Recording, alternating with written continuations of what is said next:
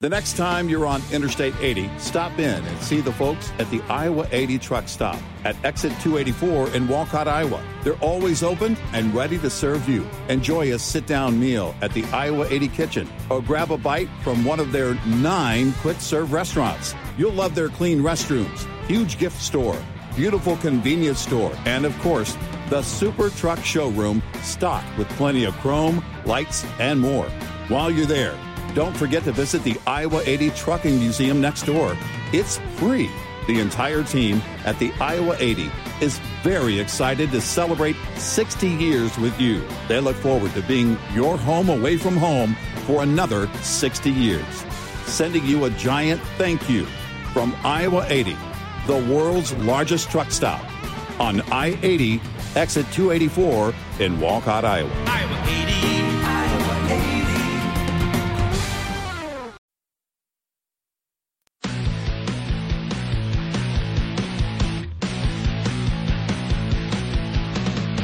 Now, it's Red Eye Radio. Gary McNamara and Eric Harley talk about everything from politics to social issues and news of the day. Whether you're up late or you're just starting your day, welcome to the show. From the Uniden America Studios, this is Red Eye Radio. Hello and welcome. He is Gary McNamara. I'm Eric Harley. Welcome to Devin Archer Monday. I don't know.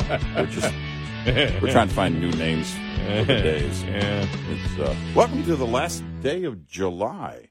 Make it sound like we're planning stuff when we do that. Yeah, to make it sound like we worked. If we were in TV, we would have all the graphics, for Devin Archer Monday. Dun, dun, dun, dun, dun. Swoosh. Caution, you're in the Devin Archer zone or whatever. It makes it seem like that we're actually prepared. Yeah. That's what it does. Now, for those that have been listening to the show for any length of time, they're laughing. But for new listeners, we're fully prepared. Wow. Yeah. Here's my favorite headline. Mm-hmm.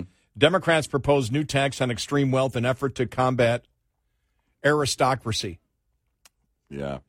Aristocracy. Yeah. Because of the joke, I always want to say aristocracy. And by the way, we'll be telling that joke on our last day on the air.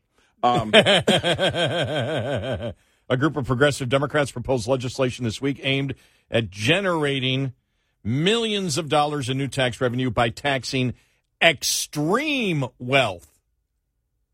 Not a wealth tax, extreme wealth tax. Well, so here's the definition of extreme. Do you have any money left in your account after?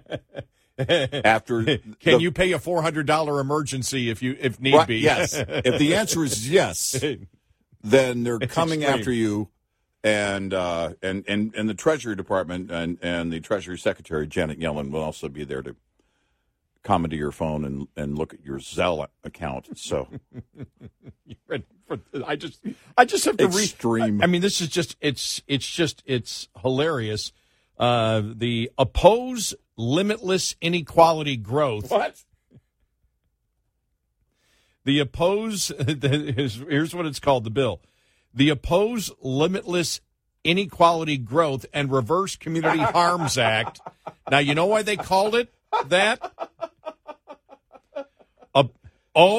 L, oppose, O, limitless, L, I, inequality, G, growth, and A, reverse, R, C, community, harms, H, and then act spells oligarch act. God is my witness. I'm not making this up. I am not making this up. It spells oligarch.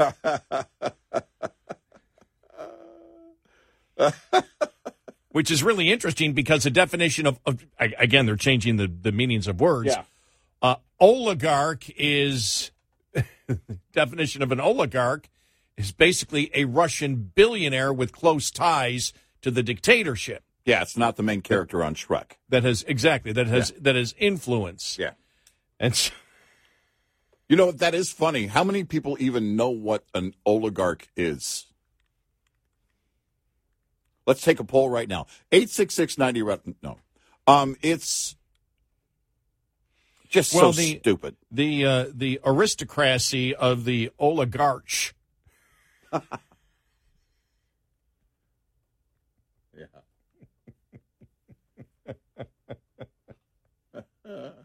Oh my God! I have a feeling that's not going anywhere. But that caught my eye just before we came in. Yeah. So it is. Yeah, it's Devon Archer. Monday, Devon Archer Monday, and this really could be the change of things today. I mean, I don't know exactly what he's going to say, but this will be the first time that the Republicans will be promoting the whole thing with Joe Biden. I just loved. Did you see the back and forth? I can't think of the guy's name. Scott, whatever. It's not Scott Galloway. The guy who's the one Republican on CNN talking about the Biden's grandchild. Yeah. Going back and forth, and the host was saying, but he was a drug addict. He was a drug addict. Yeah. He was a drug addict. Yeah. He was a drug addict. Right. You must have compassion for a drug addict. I'm like, wow. We'll play it coming up here in a little bit because it was humorous. Remember when they had to really slow down video of former President Trump when he had the sniffles and they said he must have a cocaine problem? Yeah. Now that's a defense. But he has a cocaine problem. I mean, seriously.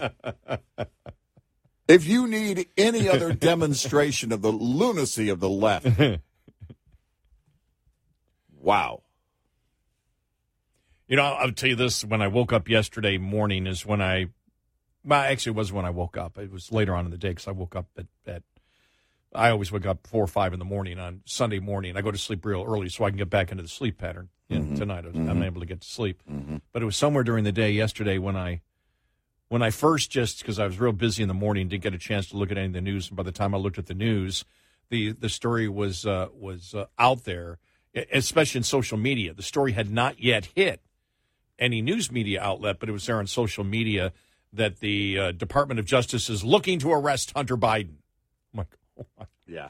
And the way initially it was they're trying to arrest him this weekend. No, excuse me, not Devon Hunter Archer. Biden. Not Devon Hunter Archer, Biden, excuse me. I thought, what did I miss? Let me hold it. Repeat. Hold on. Take two. Listen. Gary McNamara. Take two. All right. Reset everything. I'm sorry, it's my cocaine problem. I can't help it. I have a cocaine problem. So I didn't make a mistake. You have sympathy towards me because it's simply my cocaine problem. So have sympathy for me. Yeah. Oh, I was going to get angry. Gary, that was a stupid. Oh, he has a cocaine problem. Oh, we're so sorry. Well, when the IRS asks if you don't pay your taxes, why didn't you pay your? I've got a cocaine problem. Can't you see that? Come on. I don't think it's going to work. Well, unless your name is Biden. Exactly. No, I meant Devon Archer. Right. Devon Archer over the weekend. That was the. And so when you first saw it, I'm like, huh? Yeah. Right. What? And then it came out later in the day that, but still the thing is, why did they do it on a weekend and why did they do it right? Right before. Right. Is that a form of intimidation? Mm-hmm. Well, wait a minute. Who was it that testified and the authorities had showed up at his door the morning he testified? Oh, Matt Taibbi. Matt Taibbi. Yeah. Oh, yeah, there's no 2-tier justice system here. Well, there's 3 tiers. And the day that he was testifying, they showed up at his door, the IRS. Yeah. There's 3 tiers. And all of a sudden on a Saturday, mm-hmm. or I guess it was late on a Saturday because the story didn't get out there till Sunday, that it came out that, initially came out that they were looking for him. They were looking for him. But it was basically they filed so a judge would come to a decision of when, and I guess the first hearing on that isn't until Wednesday. Mm-hmm. But you're like, okay, but still, why did that come out on a weekend? Right. There's just so many coincidences here where you look at it and you just go, okay, that's a form of intimidation. And I thought to myself, I said, well, if you're Devon Archer, do you sit there? Does that give you an incentive? you know you're probably going to jail anyway. Yeah. Yeah. So does that give you the incentive to tell all to maybe get a deal down the road? I don't know. I'm just throwing that out. I don't know what the deal would be down the road. I didn't consider that. I'm trying to think of how I would react. And that's really a pretty dumb thing because I probably would not have gone into business with Hunter Biden to begin with. So I really can't put myself in that situation. I like the quote from the text message back and forth, and when he was telling Hunter that some of the charges had been dropped or dismissed or whatever. And Hunter said, well, that's really great. And then they were talking. He says, well, now that I'm not a felon, can I come see you? You know, Devin Archer was asking Hunter that. And he goes, I want to, we should hang out, whatever, implying that. And then Hunter at some point wrote him back, I liked you better when you were a felon. Of all the people in the world, I know I'm cherry picking a quote, but that's the quote of the weekend that stood out to me when everything settled. It's like, I liked you better when you were a felon. I thought, no, that's about right for Hunter Biden. But, the thing, too, is that, and you asked the question, look, is there any, I guess, consideration for Devin Archer's other case or something? I would think, I'm not in the business of crime. Because crime doesn't pay. Brian Regan has a brilliant bit about crime doesn't pay. And he goes, it's like, well, I was going to do the crime, but, it doesn't pay that well. They should have just said crime is wrong. Well, in a lot of the big cities, shoplifting does. That's right. You know what? Brian Regan's bit is outdated. Well, crime does pay now. You're right. The Democrats want crime to pay. Yeah, that's true. But I'm not in the crime business, but... thinking, you have me rethinking my career. Look, I'm not in the crime business at all. I simply do cocaine and don't pay my taxes. Yes, but I don't commit criminal acts. Why were you driving 120 miles an hour? But I'm a cocaine addict. So I mean, it really works for everything, doesn't it? But Kaepernick should try that. Yeah, did you see? Right. You see. Like he did a video with him and other players implying that he should get back in. I mean, they're just not giving up. Yeah. It's like, nobody is interested. Right. Kaepernick. Right. That'd be funny. Nobody is interested. And they did. And now some of there's complaints coming that, well, we were forced to do this. The commercial for him. Yeah. The Nike commercial. Right. It comes out right now. We said this about 3 weeks ago. We went, well, let me see. We're into early July. Where's the Kaepernick needs? Oh, there it is. Oh. It's like a couple days later. There it is. Yes. It's the preseason Kaepernick era. Right. Like all over again. Like he does a commercial to help boost him coming. I'm ready to go. Yeah. I'm ready to go. Remember when T.O. was doing that? And he was, T.O. was trying to just say, look, I've got Terrell Owens. When he says, I still have, strength and speed and the whole thing. And, he was campaigning pretty heavily. I mean, he gave it up after a while. Then the Bills picked him up. Did they pick him up after that? I don't know if it was after that. I mean, because I think he played for a year and then it may have been. Yeah, I don't know. I don't remember the timeline. I just remember he did like a vertical jump or something, onto something, and and it was like very impressive, But he was 38. He was an old man or whatever. But I'm not into getting back to the Devin Archer thing. I'm not a professional criminal. It's only a hobby. But I'm on cocaine. I'm only a criminal because I'm a coke addict. Exactly. I only ignore my child because I'm a coke addict. Yeah, exactly. I mean, it's like it's like that. I'm just. Listen. You just hear it consistently from Democrats. It's like, stop it. Yeah, you got to get a job. But I'm a coke addict. But, it could be that Devin Archer is trying to at least show goodwill. Look, I'm cooperating. Then again, he's cooperating with Republicans. Right. He's cooperating with Congress. This isn't law enforcement. Right, exactly. But I know, but at first I was thinking, if he's testifying at all, if he's showing up at all and he's testifying, obviously he doesn't want to be, because he's under the gun on this other charge. He can get immunity from Congress. So that's the one thing Congress can offer him. Is well, that's immunity. the question.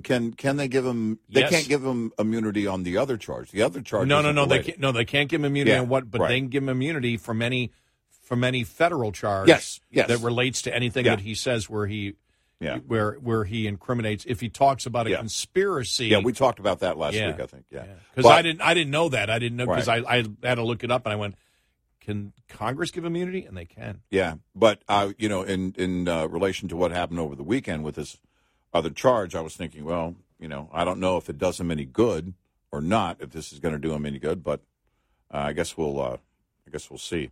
But the question too will be, because it's going to be behind closed doors. So, what will we learn from his testimony, and how soon? The way that the GOP in the House has been, and the committees have been behaving lately, I wouldn't be surprised if we learned something very quickly, if not, late in the afternoon or Tuesday morning.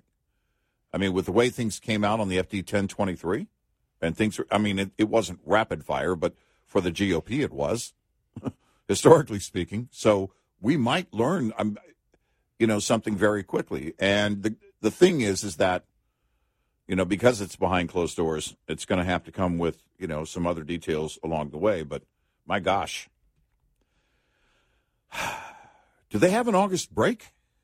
Are they doing their August break? Probably, yeah. Yeah. These are investigators that will be doing the actual. Right. It's not members of Congress. Yeah. Right. And so I guess my question is, what? But they can sit even in. when they're and even when they're in August break, sometimes they're very vocal. The leadership is. So I guess we'll see. Well, we've got a show. We do. We do. Thanks, Hunter. 866-90 Red Eye. Keep your engine humming in the heat this summer by keeping up with preventive maintenance.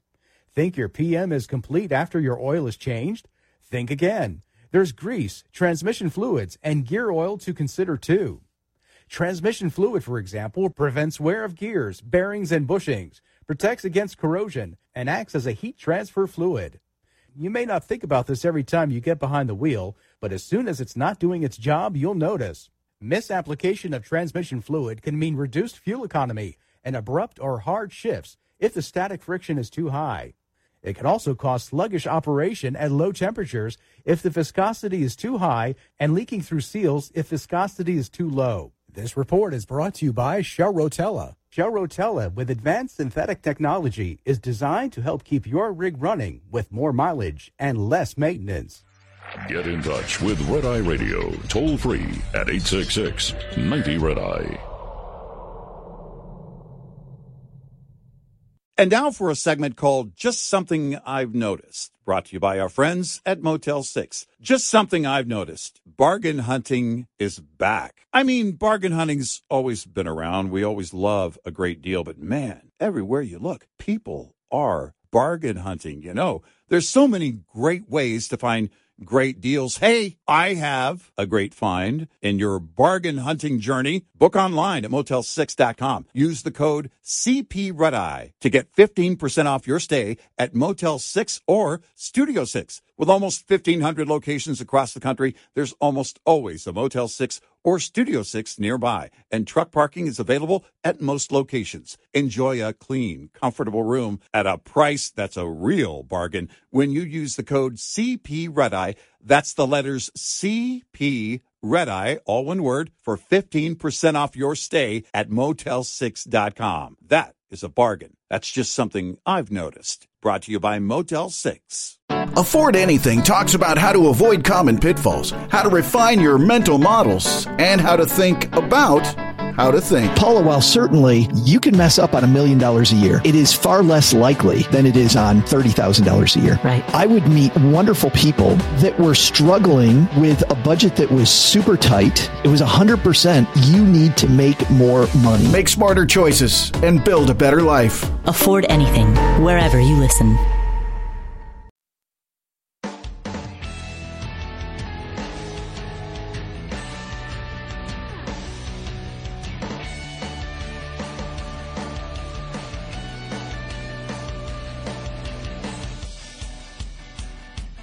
It's Run Radio. He's Eric Harley, and I'm Gary McNamara. The best thing that I saw that I actually put on X. I can't do this. I can't do this X thing that I put on. The artist formerly known as Twitter. As Twitter. But the best one I saw over the weekend, I think it was a Babylon Bee. Mayorkas testifies that he is not bald. That was like the was best. Funny. And that Star Trek actor, yes, I mean, they're the same person. I mean, it's so uncanny. I know. And one of our listeners, we had already, we talked about it last week, but there's a Star Trek episode, the original Star Trek, where the actor playing the guy, and in that episode he was bald, but then we found out he was also in the Nazi episode of Star Trek. Yes, he was. Or as the Democrats call it, the Trump episode. No, yes. And or DeSantis, whichever.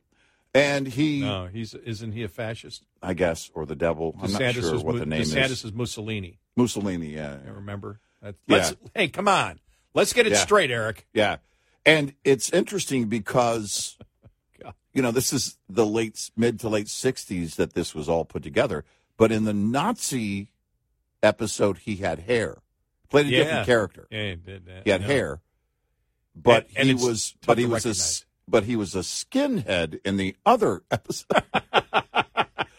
Literally. Because he was bald and looked just like Mayorkas. Yes, he did.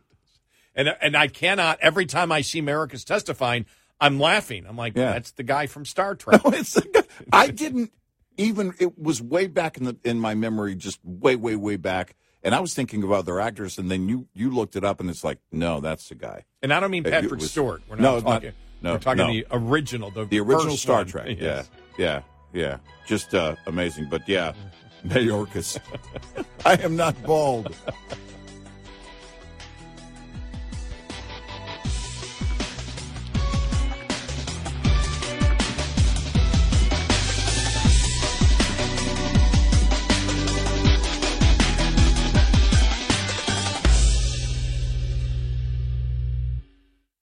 What's up, everyone? It's Reality Steve, your number one source for all things Bachelor Nation and reality TV. Every day, I'm giving you the behind-the-scenes juice and your info on all your Bachelor Nation stories, and also interviewing some of your favorite reality stars. My name has been synonymous with spoilers, but I'm so much more than that. Give me a listen. The Reality Steve Podcast, part of the Believe Network. Just search BLEAV on YouTube or wherever you listen.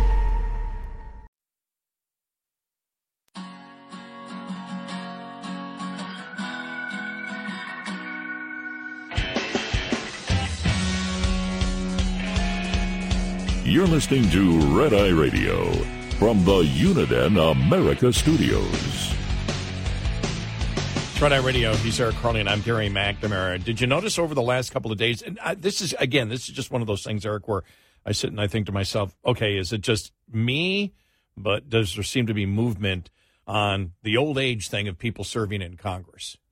Probably came in for the McConnell freeze that he had the other day, and then it was Dianne Feinstein that had to be told how to vote. Right. You saw that that come up, and then of course we know the situation with Biden, and also Trump's getting up there in age, and I know I wanted to say it last week and I didn't, but I started thinking to myself, whatever happened to this? We need young blood, and there doesn't seem to be any type of movement from young people to want anybody who is young. Well, no, I mean, that's a good point. I didn't think of it that way. I mean, obviously we're paying attention to everybody making the points about the age and everything else, especially with Feinstein, especially with Biden, and as you mentioned, Mitch McConnell.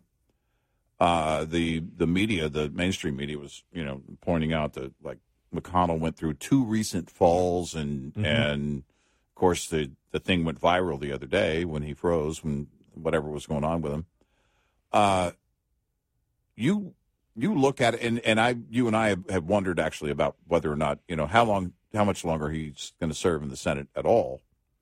But and he said, what did he say? Was it Friday? I think he said, I'm going to serve through 2024. I'm going to serve as minority leader through 2024. He didn't say he was leaving after 2024, but I think somebody asked if he would. I guess the question had come up if he was going to, step down early or something. But there is no one there. There isn't this call in the Senate. I'm wondering. I mean, people like Claire McCaskill coming around, proving that recently, and we talked about it last week, that she is one of those crazy Democrats by her own definition. By her own definition. By her own definition. Her language she used through actors in a commercial, talking about Claire McCaskill back in 2018. It was a campaign ad, but and she's not young.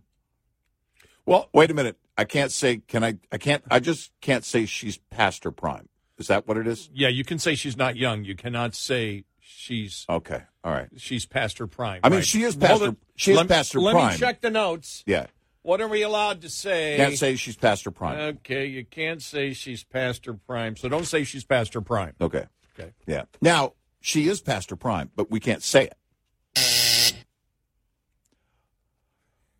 She's past her political prime. And that happened a long time ago, regardless of age. Well, no, you can make that case because she's no longer in office anymore. Yeah. It doesn't have to be a political male, prime. That's why I went back and called. Yeah, no, there you go. I think we covered our tracks. I think we probably won't get fired. It depends. I think you're making a little bit. Don't worry about it. We're going to be okay. Uh-huh.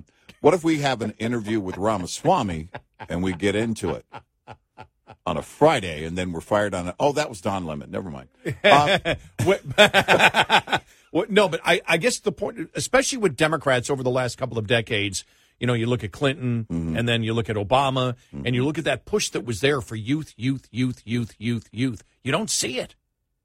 No, you just don't. You don't see it. You don't see this call or this justification for youth over competency. Because one of the reasons, you may look at Kamala Harris and say, okay, but, she's younger.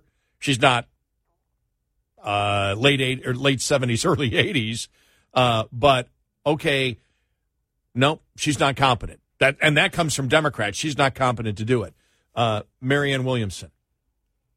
Yeah. Right. Sorry. Yeah. Nobody's looking at her. No. Kennedy, sorry. He's not going anywhere. And I think we covered last week. Yeah. And I'm glad to see over the weekend it seemed that the Republican Party stopped their adoration towards Robert Kennedy Jr. Yeah.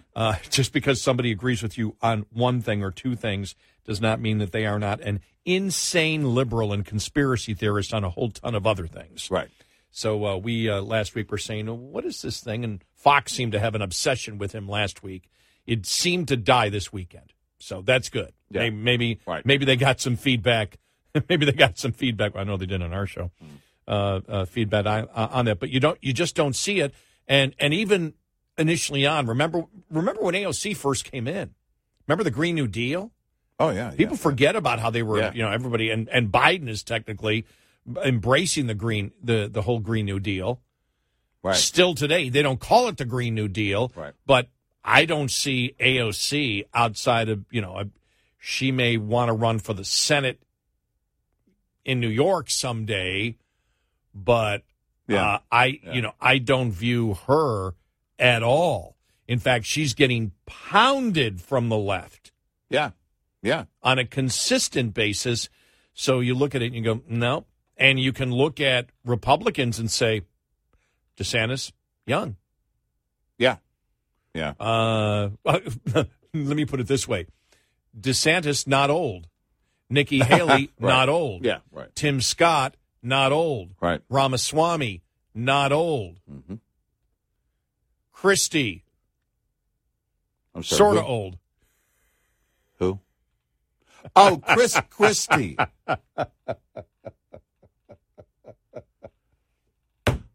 Hey, did you see? Is he the presumptive nominee? By the way, this is getting our act together Monday because just so much happened over the weekend, and I'm like, no, I want to jump to. I just want to jump to this. It seemed like over the weekend that these Republican candidates were like, okay, we can start attacking Trump now. Did you notice that? Yeah. And there's been a couple of things that have over the. really over the past 4 or 5 days, there was this, I don't know, who wrote it may have actually been, I got to go back and find it. Somebody wrote the article of DeSantis's missteps or whatever. He's trying to relaunch or whatever, and I thought, well, no, he's not. Rebrand. Yeah, rebrand. Relaunch. Yeah, right. it's, we're not into it yet. We haven't had the first debate. No. And so if you're looking at any of the campaigns right now, look at the money. Just look at the money and where's the money going, and then or look at the money, not follow the money. Look at the money and see who's getting money after the first debate or two. And that is coming up here in a matter of days. The first debate. So, that's what's going to start shaping it. Everything going on with Hunter.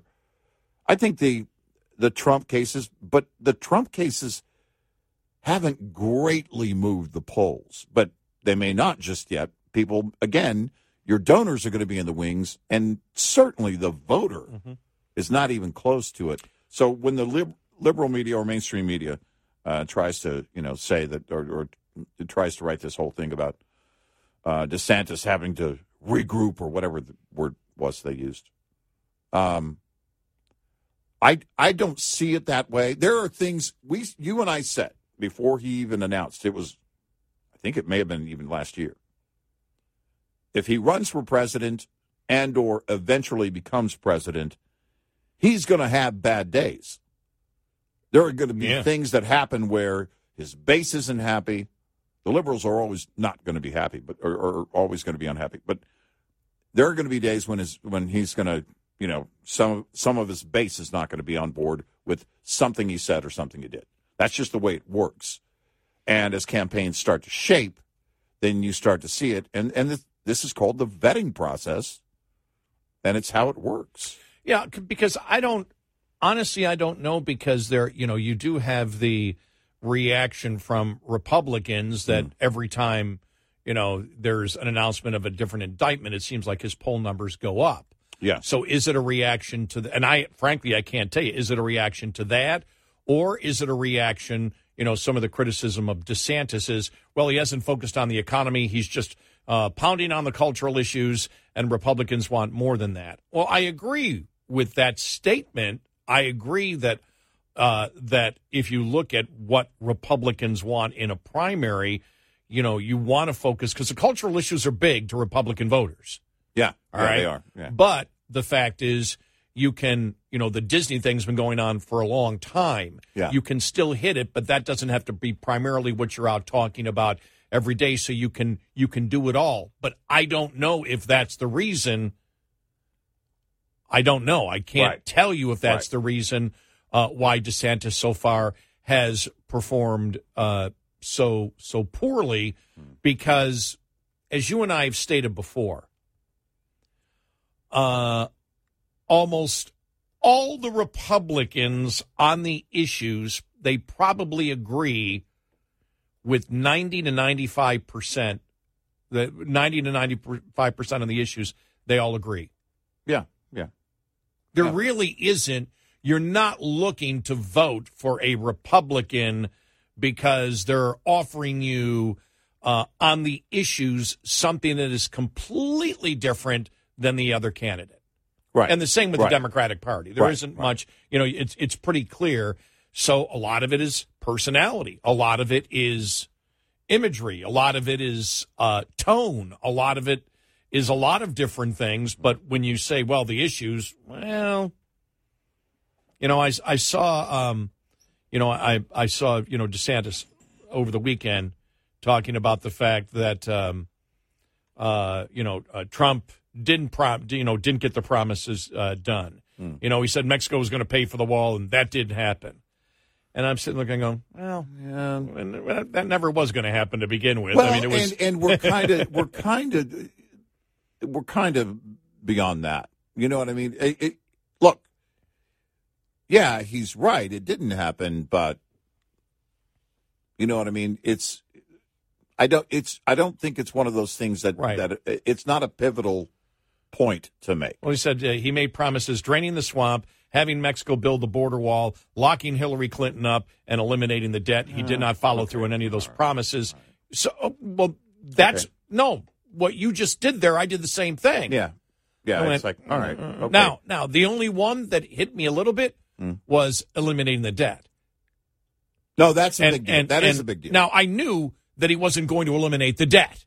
Right. I knew that none of those things was going to happen, even when Trump was saying them. But when you say eliminating the debt, that's a massive promise, and you're over-promising, and the redirection would be, don't do that.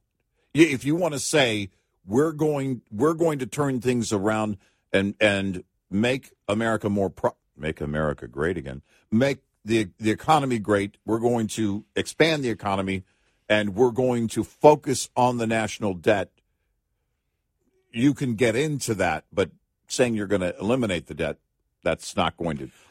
It doesn't fly from the beginning. Because if I look at this, and he argued that Trump has made promises draining the swamp. Mm-hmm. One thing Trump did do by getting into office, though, he let us, because he got into office, we now have a realization. Look, the swamp, what we thought the swamp was, because people forget, when he talked about draining the swamp, it was about Republicans. Mm-hmm. Republicans who would not do what they should be doing to stop government spending. Right. Everybody forgets this. That's what it was actually about. Yeah. The swamp today is, what is the swamp today? The swamp today is DOJ, is FBI, the DOJ. Yeah, it's FBI. What you see, the brass at top law enforcement. Right. The intelligence. So the whole thing of the swamp has changed. One thing Trump did do, by everything that they accused him of, and even all the indictments today, and with the whole Hunter Biden thing, we look at the swamp and we look at the rotten government, and I think because of Trump, we realize how big and widespread it actually is. Yeah. So when he did that, I went, Yeah. Except eliminating the debt, because I look at the first time when they had control and they really didn't cut what I wanted them to cut. And, when Trump talks about the fact of subsidizing in order to get elected, ethanol, I don't like that kind of talk. Probably a lot of conservatives don't either. Right. Yeah. But, besides that, I just saw it when DeSantis said that. I went, okay. Yeah. I wouldn't call it a key, most of those, except for the debt, I wouldn't call key positions or pivotal points to make. And I don't think Trump ever said he was going to lock Hillary up. That was a chant. Right. I don't believe there was ever a quote saying that. Right. 866-90 Red Eye. We'll be right back with more Red Eye Radio with Eric Harley and Gary McNamara.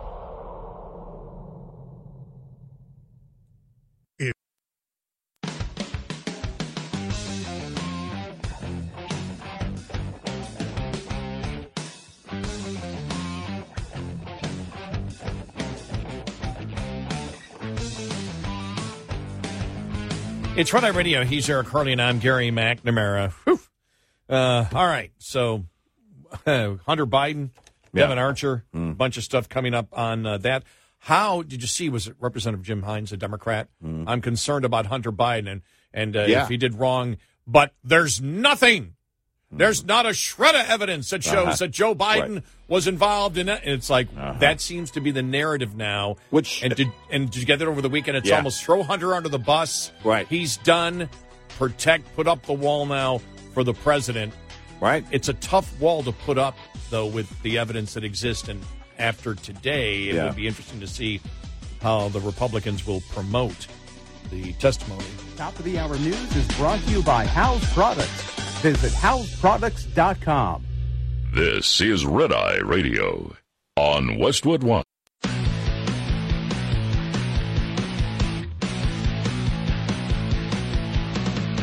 Now, it's Red Eye Radio. Gary McNamara and Eric Harley talk about everything from politics to social issues and news of the day. Whether you're up late or you're just starting your day, welcome to the show.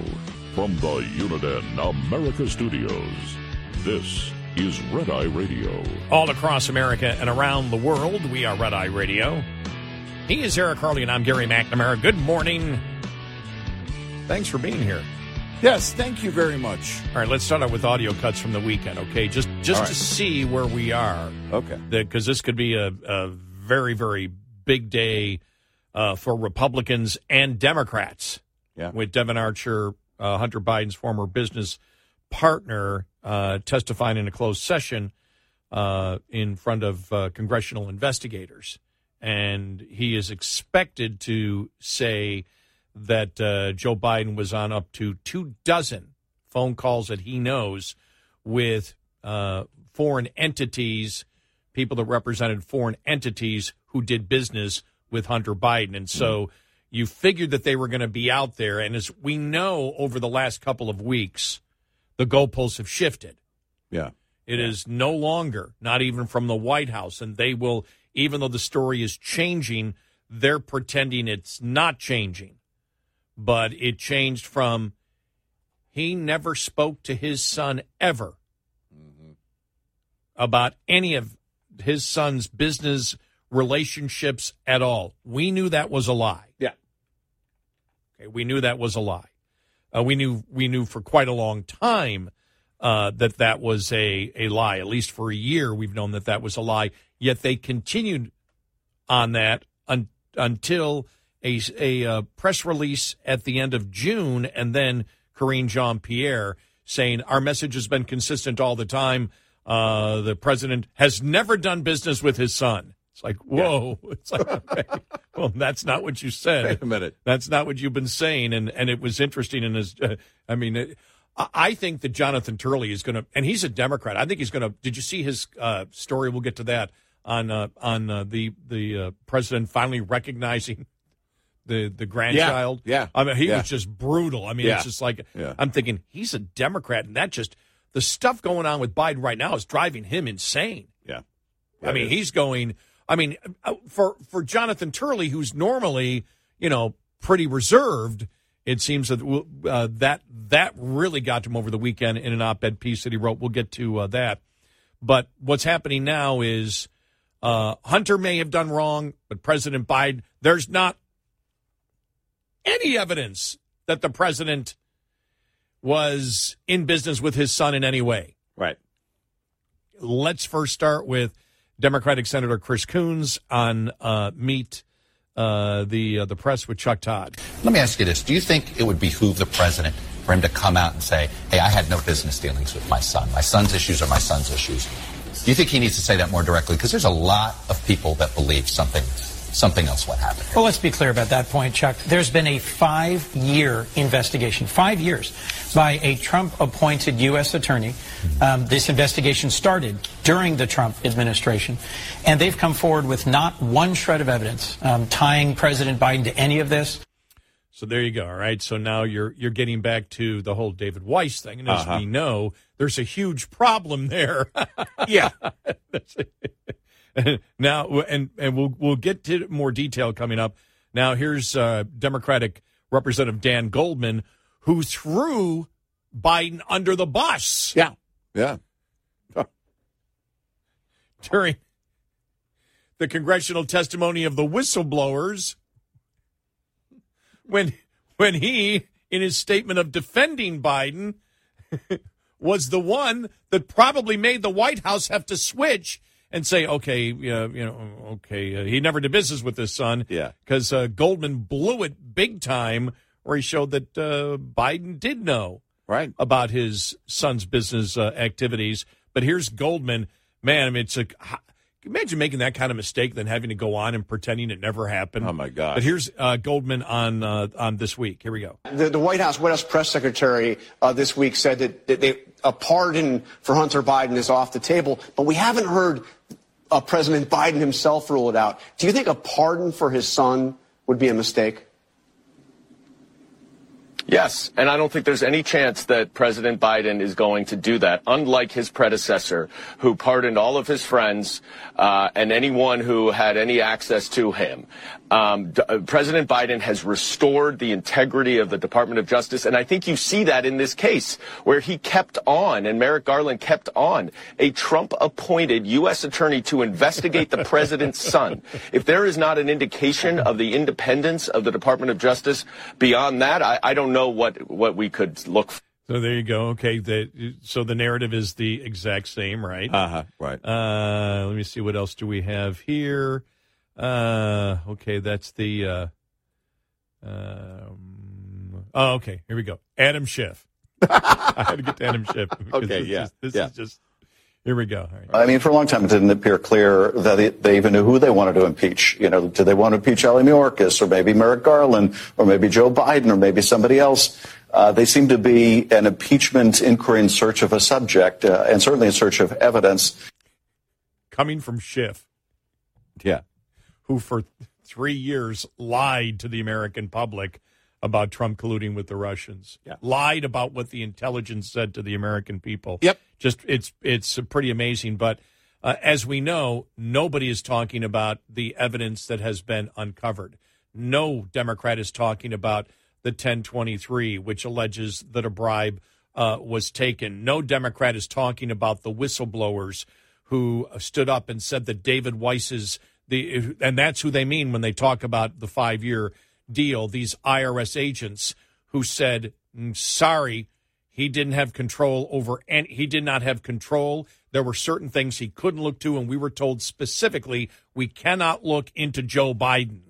Yeah. So, and it's funny because the cross-examination, as we know from the anchors of the mainstream media, isn't there, because those would be the questions that you would ask. Wait a minute, the IRS whistleblowers have stated that they were not allowed to look into Joe Biden. So how do you know this was? How do you know that? You know, how can you say that that's a statement of fact that they were investigating Joe Biden when the IRS whistleblowers who were there? Are you accusing them of not telling the truth? Those are the kinds of questions I would ask if I was an anchor. But of course, those aren't going to happen.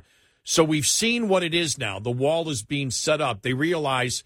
I believe they realize, throw Hunter under the bus. You've done everything you possibly can, and now we do everything we can to set up a wall, especially with with Devon Archer's testimony that's coming up today, where he's supposed to say that Biden, was in specific contact and actually was put on the phone at least 24 times with people that did business with Hunter Biden. We predicted this was going to happen. Inevitably, the walls were, if more and more things were going to come out, and it appeared that they were, and this goes back a long time, that eventually they're going to have to get around to just building the wall around Joe and separating him from Hunter, saying, oh, yeah, well, it was Hunter, but it wasn't Joe. And by the way, Hunter's a coke addict. Inevitably, this was going to be the play if the evidence was going to come to the surface, and then after the whistleblower thing, and now, who knows, with whatever we learned from Devon Archer. There's really no way to deny it. I think a couple of things. If you gave me a wish list of 2 things that I would want to see here now, that's the phone calls that were reportedly recorded by the president of Burisma and the entire money flow.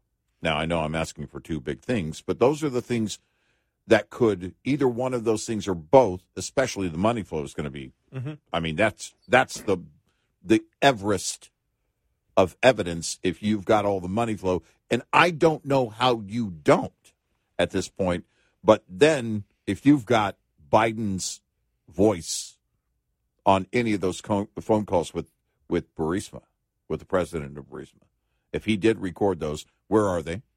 And then now, whatever we learned from Devon Archer, and supposedly we're going to learn about, again, more phone calls where Biden was on the phone call. And we don't know all the details of that yet, but my gosh, if the media gets hold of a recording with Biden and they're talking anything close to a quid pro quo, then at that point, there's no way. There's no way around it. It's over. Or if what you have is because what they're saying is that, and I think I forgot who brought it up last week. A lot of the thing was, we're not going to, Hunter, we're talking to Hunter. Yeah, now, the president isn't going to talk the quid pro quo with you. I will, but you need to know that the president's on it. But we need to talk to him to make sure that we know, wink, wink, nudge, nudge, what's going on. Right. He can't be on there as a vice president talking about the quid pro quo. We can't do this, but we need to talk to him before we give you money. Yeah, right. Yeah. So how's everything? Oh, good. Yeah. Everything's going great with Hunter and everything else, and we hope you guys do good in working out a deal. That's what I would expect. Now, the president of Burisma, I don't know. Or that would be a different thing, but I would expect that with the Devon Archer things, a lot of it was just, you bring the big guy around to see he's in on it. Well, he can't talk about it, but he's in on it. Well, and that's why he's visiting. It's interesting because no, he can't talk about it. You don't want to do that on a phone call, and he would be somewhat sensitive, but sometimes he can't help himself. It is Joe Biden, and even saying like, "You don't worry, Jack, we're going to get this deal done," or something of that. I mean, it won't be hard evidence that you can present in a court that is, all right, 100% ironclad proof. But politically, wow. Well, again, politically, it all depends on where the look, you've already got the money flow to the Biden family. Mm-hmm. That in itself, everyone knows. Right. There isn't a person out there that isn't a partisan, for Joe Biden that looks at that and says, there's something suspicious there. Yeah. Explain that. And the only explanation you've had is, well, the Trump family was in a legit business. And if you believe that they weren't, investigate them because nobody has been investigating the Trumps. Yeah, right. But they were in a legit business. Tell me the business that the Bidens are in. That's the problem that they have, among others, that we'll get to. 866-90-RED-EYE.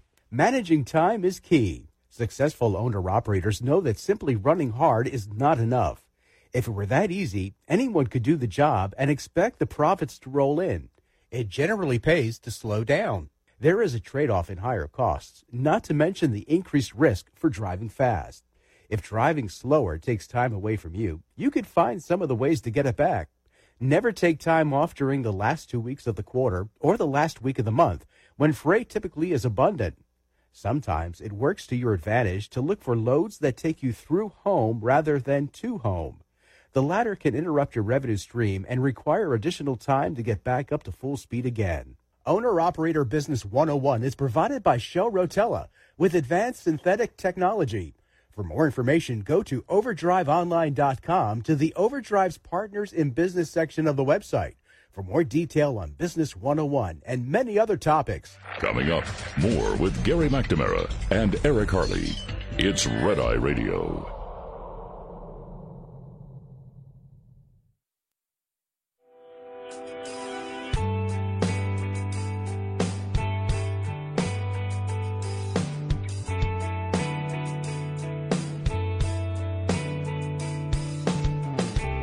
It's Red Eye Radio. He's Eric Harley, and I'm Gary McNamara. The problem that the Democrats have, and that's why we played the audio cuts of Democrats, what their defense of Joe Biden is, and it's that, there's been a 5-year-long investigation, which is funny because they use that as a defense where the Republicans use it. Yeah, right. As an attack point. Yeah, 5 years on Hunter Biden, nothing, but when they come out and say 5 years and they found nothing on Joe Biden. Well, they're conveniently forgetting what the whistleblower said, that they were told that they could not investigate Joe Biden. Right. So they were told in the investigation, no, it's only Hunter. You can't look at Joe. So that throws that right out the window. The problem that they have here, the Democrats have, and this is not partisan-based. It's not because I'm a fiscal conservative. It's based on, what is out there. The problem that they have is Hunter's laptop, which is direct evidence from him, the wire transfers, the suspicious activity reports that the Republicans have, now over 170 of them, that banks put out because they're worried that the flow of money in those accounts might be money laundering or something else. And then they send them to the Treasury Department. That's how we know that at least nine family members were part of receiving funds from Hunter. Yeah. And then you ask the question, which the American public wants answered, which is why was 20 different fake companies set up to transfer tens of millions of dollars to so many Biden family members? Right. You can't get away from that. And so you have that, and then you have the whistleblowers, both the IRS whistleblowers, the FBI whistleblowers, and then on top of that, you're going to see it today, you have Devon Archer, who is a former business partner and former board of director of Burisma, the natural gas company, who will be testifying to congressional investigators. Yeah. And you have more. I mean, you have Bob Ulinsky and you have others that are willing to testify. That's the problem that they have. They may continue to say there is absolutely no evidence that would lead you in the direction of Joe Biden. Well, I would tend to differ on that. And the other thing is you have the 1023, which is the FBI still investigating today whether a bribe was taken. Now, they may have investigated it back then, not looked at it until Grassley. This is another question I'd have. Have you been looking at the 1023 and researching that whole time, or did you just get back on it because you denied its existence, FBI? Did you just get back on to start investigating it once Grassley and Comer told you, oh, we know this exists? Right. Well, and,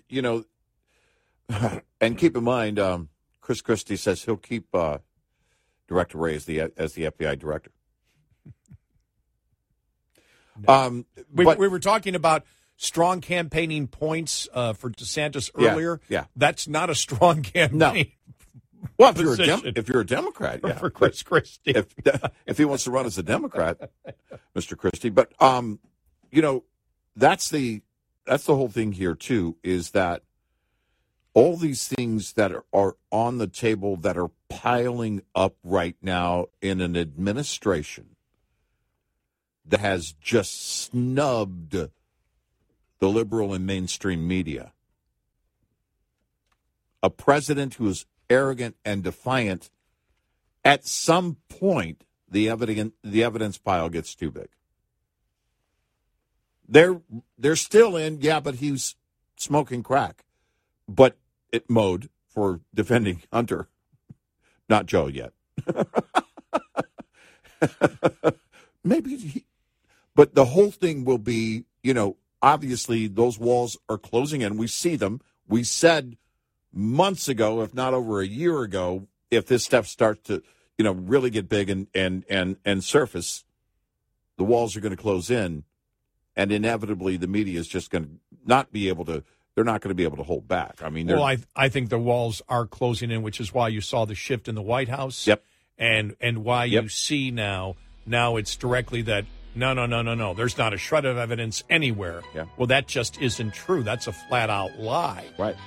Yep. As we said, the walls will start closing in, and we're here. It's clear they are.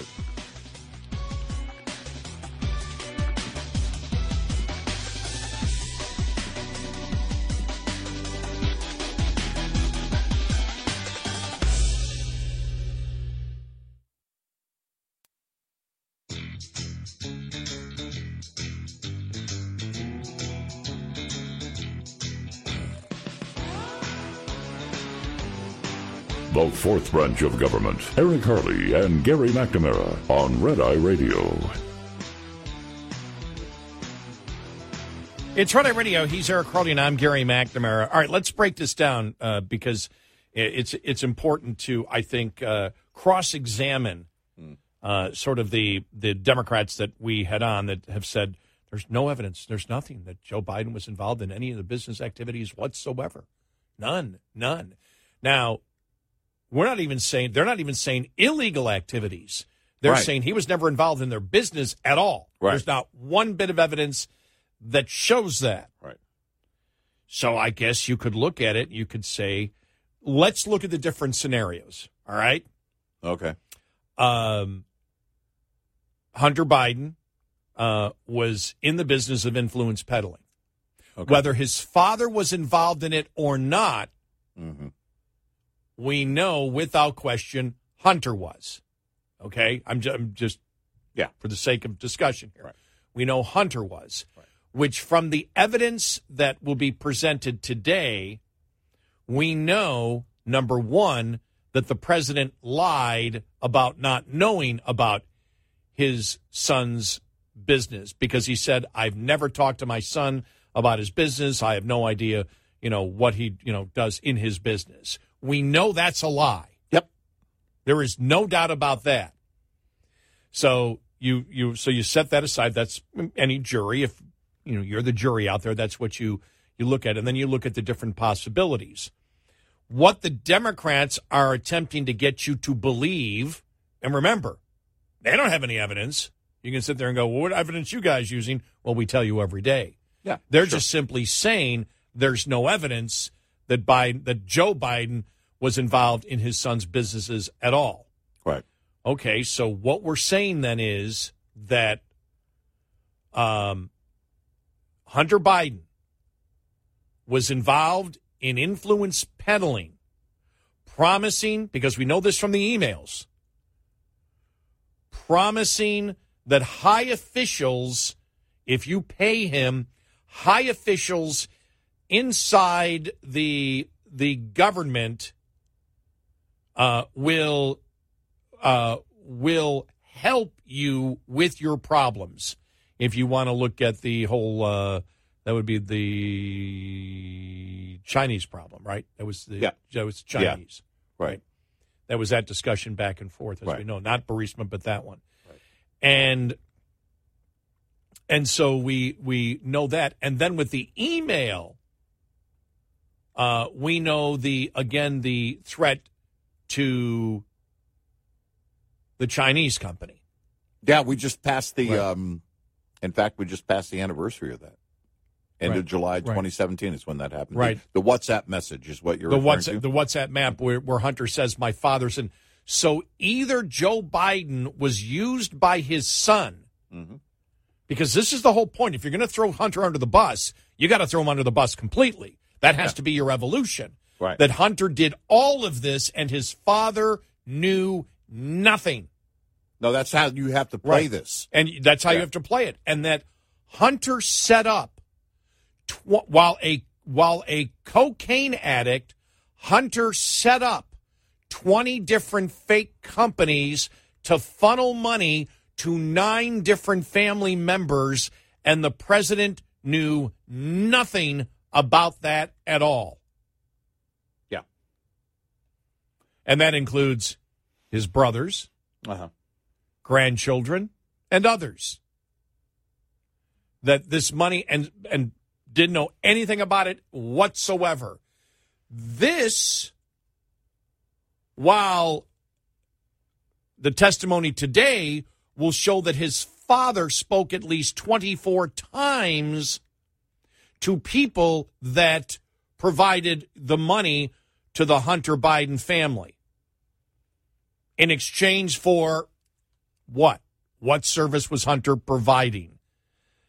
That is what you have to sell in order to keep Joe. In order that can only be eventually your defense of Joe. That Hunter used him completely. That Joe, who initially claimed that he knew nothing about his son's business, was actively involved in talking when Hunter wanted his father to talk to foreign different people, that the president talked to these people and never questioned his son as to why am I talking to these people. Right.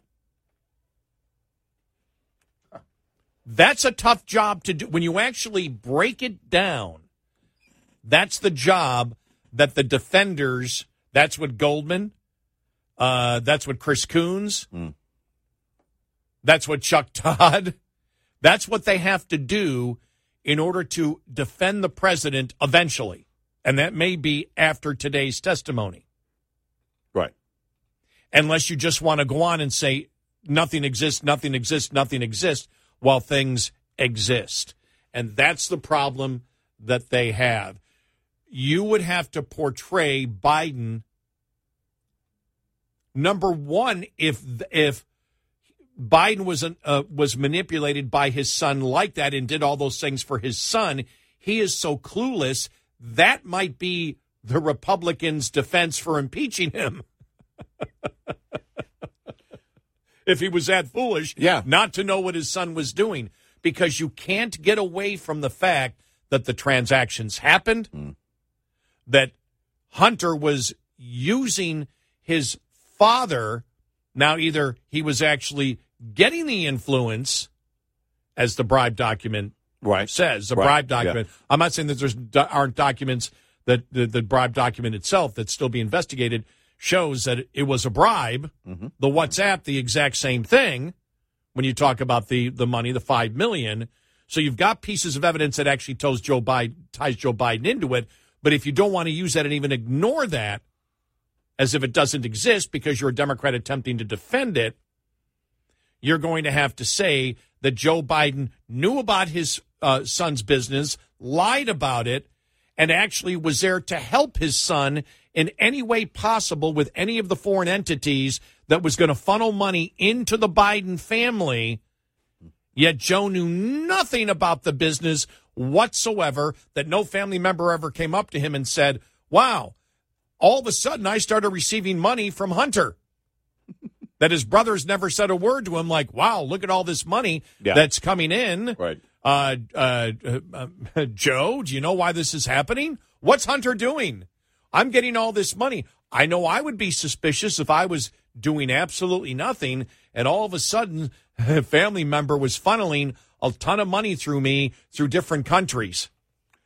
I would think, I don't know, I would think that our intelligence community, at the time, Joe was the vice president, would be very watchful and would be able to detect certain things coming in from foreign nations, especially anything that came in that brought up a red flag that was connected to anybody named Biden in any way.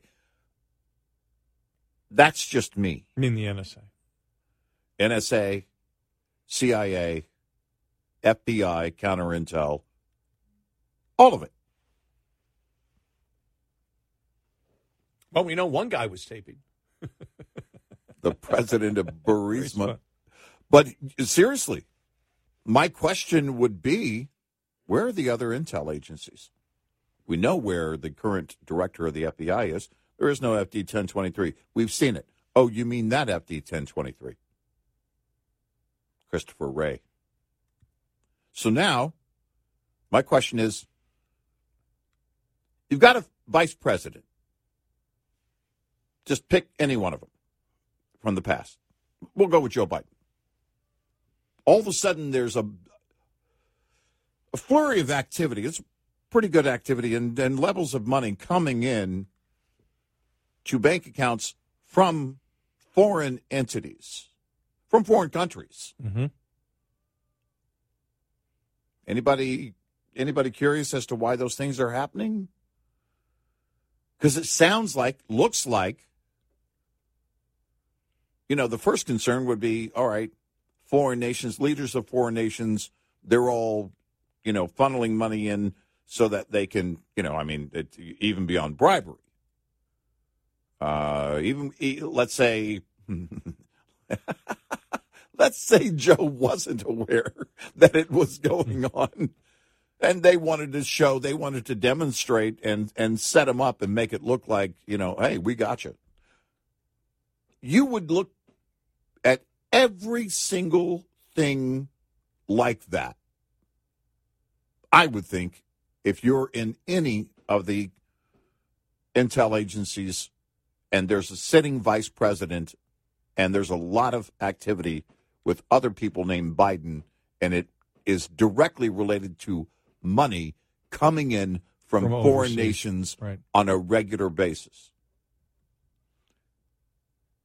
Well, you had the SARS reports that were going to the Treasury Department.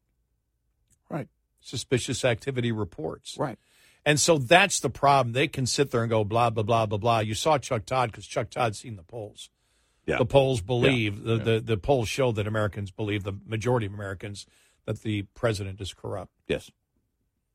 And it's getting clearer each and every day on it. And what you have to do,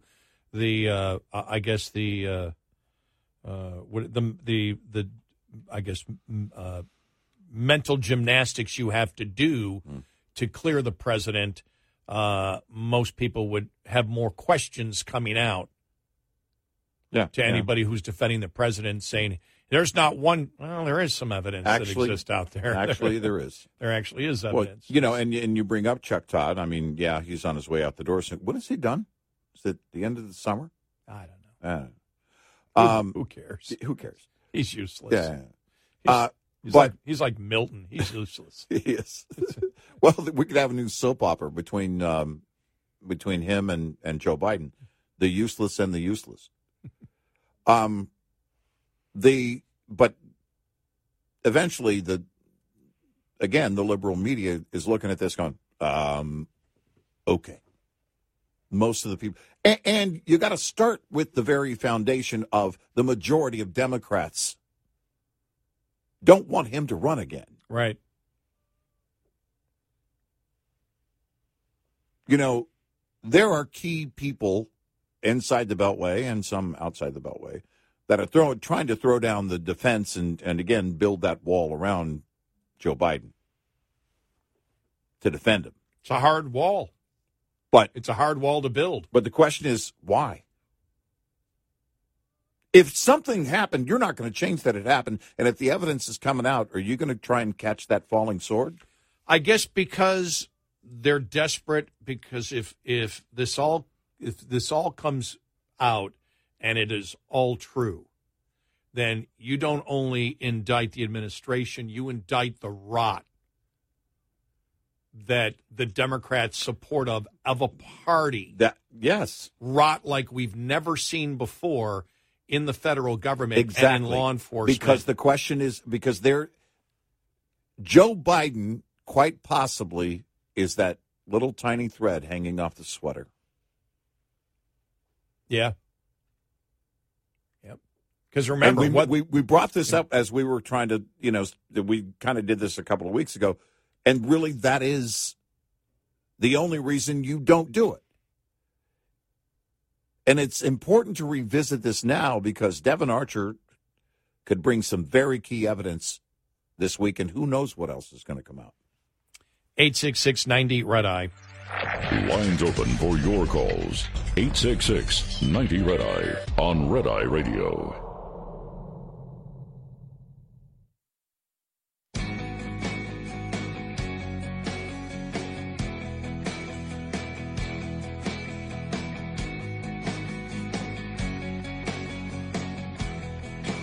It's Red Eye Radio. He is Eric Harley, and I'm Gary McNamara. So, you can have all the Democrats get on the Sunday morning news shows and say there's nothing there, there's nothing there.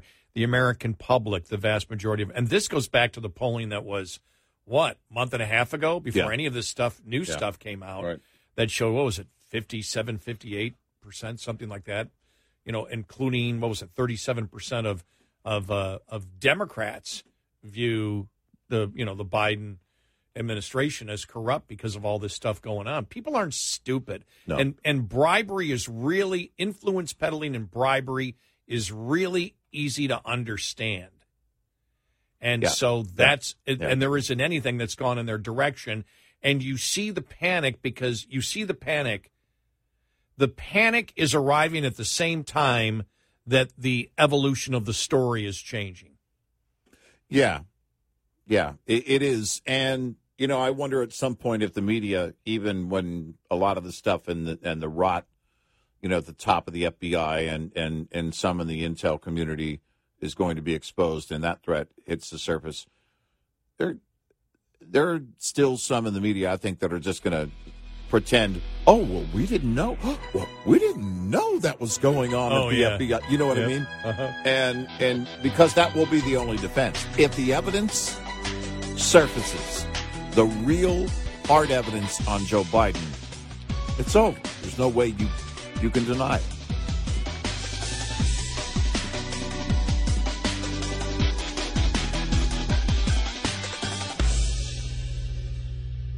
This is Red Eye Radio on Westwood.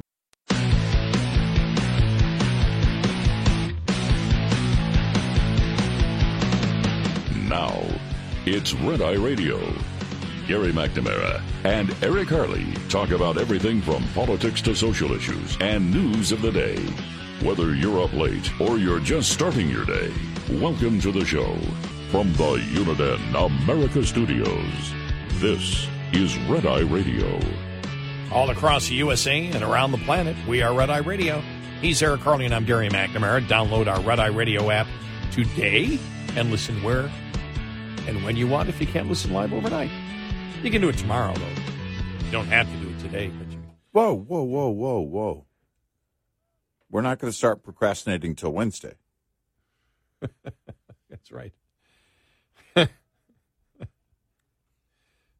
Do it when you want. All right, so the talk that you heard now, we had played Adam Schiff earlier, the whole impeachment inquiry. And we had talked about this last week when McCarthy said it twice within 24 hours about, that an impeachment inquiry. You and I looked at each other and went, they believe they've got him.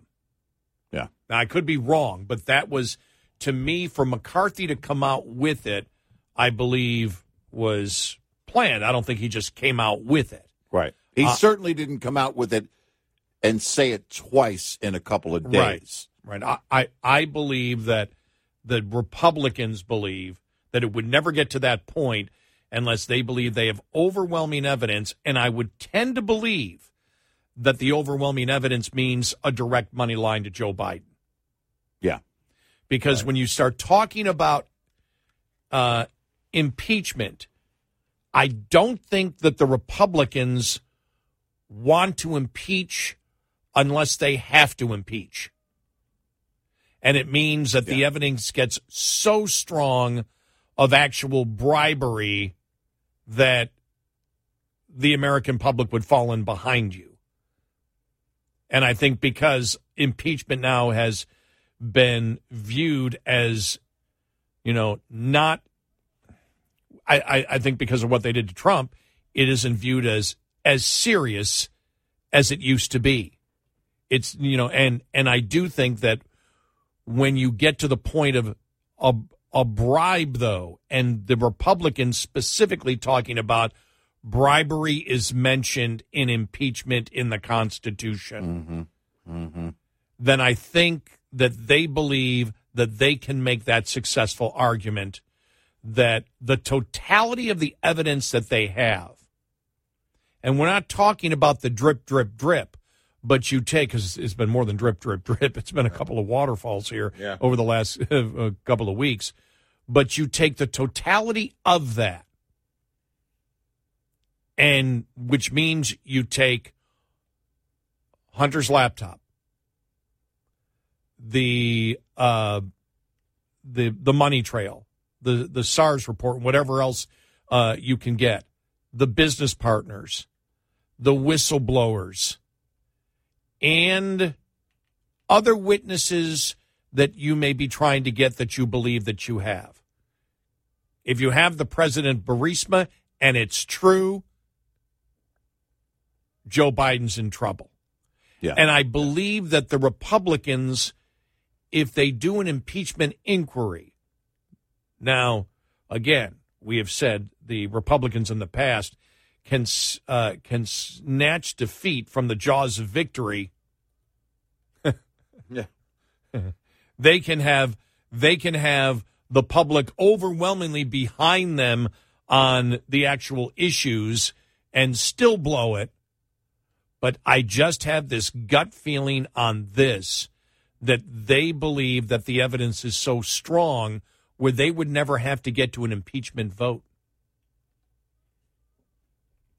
that Biden would be forced to resign. It would never get to the Senate. Wow.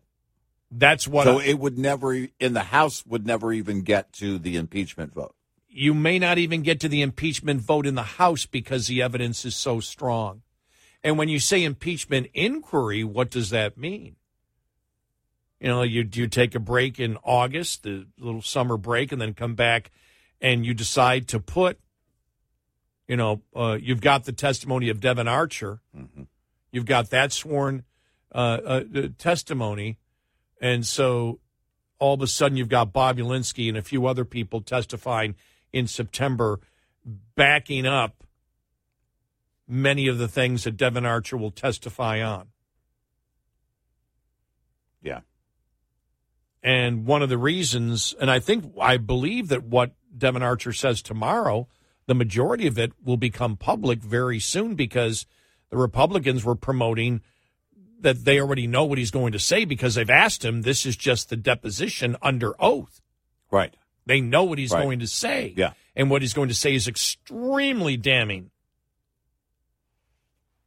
of the president and the Biden, and in essence the Biden family, by saying that Joe, had these conversations 24 times. I expect the next, and it could be as early as this week, that Joe knew and participated in the business activities, but didn't participate in any illegal activities, and anything illegal was not Joe's doing. Right. They'll walk it right up to, I can see this. They'll walk it right up to the line. Listen, Hunter smoked so much crack that he was promising the world to foreign entities without his father's knowledge. Yes. Yes. Yep. That it was Hunter that developed and, in fact, set up the entire quid pro quo without actually... With Joe's knowledge, right. That's Joe's knowledge or having, obviously, any power or authority to do so. And then he would just tell his father, hey, I got some folks I want you to meet. The whole Devin Archer thing over the weekends. There were some pictures that came out from 2014, and one of them is Joe, Hunter, Devin Archer, and somebody else. I don't know. On a golf course. And, and of course this happens when you're the vice president. Family members meet people that want to meet you and blah, blah, blah, blah, blah. But there was never anything promised by then vice president and now President Biden, blah, blah, blah, blah, blah. The problem is, hey, Jack, where'd that $10 million in your account come from? The problem is, dang it, that president of Burisma recorded the phone calls. Because I don't expect it to go the way of, we mentioned it earlier, but it's not going to happen this way where Joe's on the phone going, listen, I'm going to do exactly the job you asked me to do, the favor you asked me to do for the money you gave me. It's not going to work that way. But when you look at the evidence and then pair it with the flow of everything comes down to the flow of the money. Yep. And then it does come down to the actions and influence of then President or Vice President Biden. What did he do as Vice President what are the allegations in terms of the quid pro quo and what he was supposed to deliver, and all of that. We look at the prosecutor in Ukraine. We look at all of these things. These are things that are very real that we already know. And Joe Biden, I said it earlier, but he loves to brag about it. In fact, did. I got that guy fired. The money trail is going to be, and the timing of that money trail and everything is going to tell the story of that quid pro quo, because Joe has already told part of it in terms of, as far as the allegations go. So, and so I just think that I don't think the Republicans want to go through the actual in full impeachment process, but they want enough where if they start the impeachment inquiry, which doesn't have to end up in a vote, that it will be so damning, or testimony beforehand like today. Yeah. And then in September, if they roll out more of the actual money trail and bring in Bob Ulinsky to testify and bring in the others to testify as you're bringing in more. And then here we go. Here are the tapes that we've got from the Burisma president, president. Right. Whatever you have there. It gets to the point, but by the time you start an impeachment inquiry, the pressure is there for Biden to resign. Where it's so overwhelming. Yeah. And so when you had McCarthy come out and say that, and then say it twice in 24 hours, then say it again. And still hasn't, look, if he had come out, like been on a Sunday morning news show this week and said, well, there would be, if we get the evidence, or, if, and kind of backed away from it, then it's like, okay, here we go with the GOP again. But that's not what happened. He said it again, and they have not backed away from it. So when you remember, as much as the Democrats hated Trump, and even before day one, they said, we're going to impeach him as soon as possible. Nancy said, no. Phone call with Ukraine. CIA officer goes to Adam Schiff's office, and boom, Nancy changes their tune. But there is a reason why the Speaker of the House can't promise something that huge unless it's going to happen. And we asked it then. We said, when Nancy said it, oh, yeah, we're going to look into impeachment. You can't promise, especially frothing at the mouth of Democrats that are wanting Trump at that time removed from office. You can't say that without following through.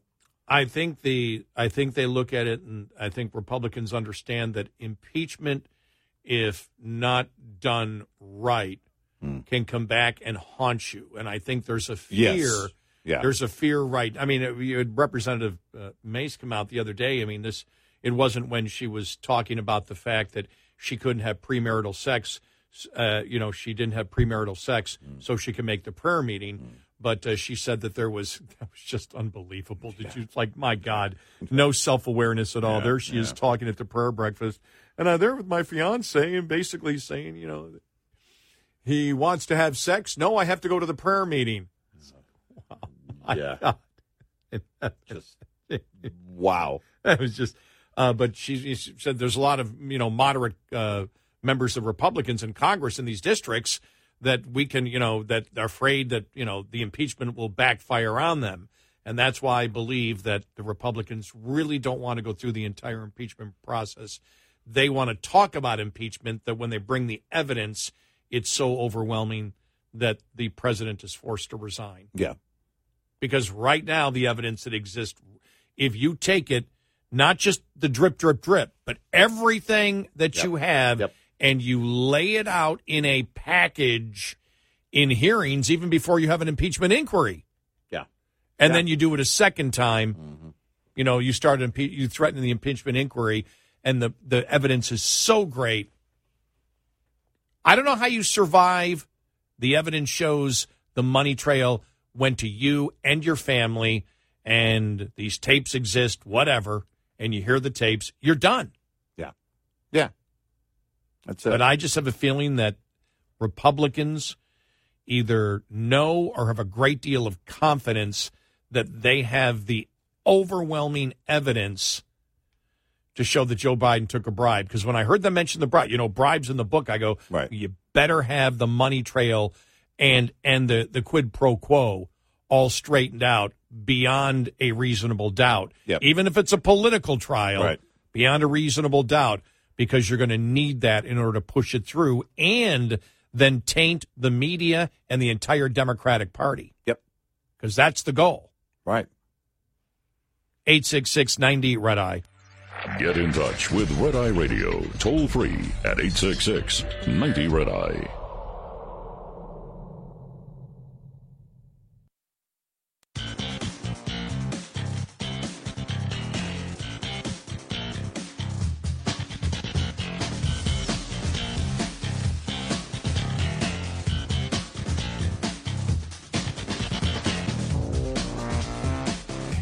Red Eye Radio. He's Eric Hurley, and I'm Gary McNamara. I'm sorry, I'm just went to the Babylon Bee. I'm just dying over. Yeah. Hunter Biden optioned to make room for seventh grandchild on family roster. After careful consideration, the Biden family announced that they have officially designated Hunter for assignment to make room for their seventh grandchild on the family roster. It was a tough call demoting Hunter to make room for what's-her-name, said President Biden. Oh, my God. I love my son, but we had to do what's best for the team. It's funny.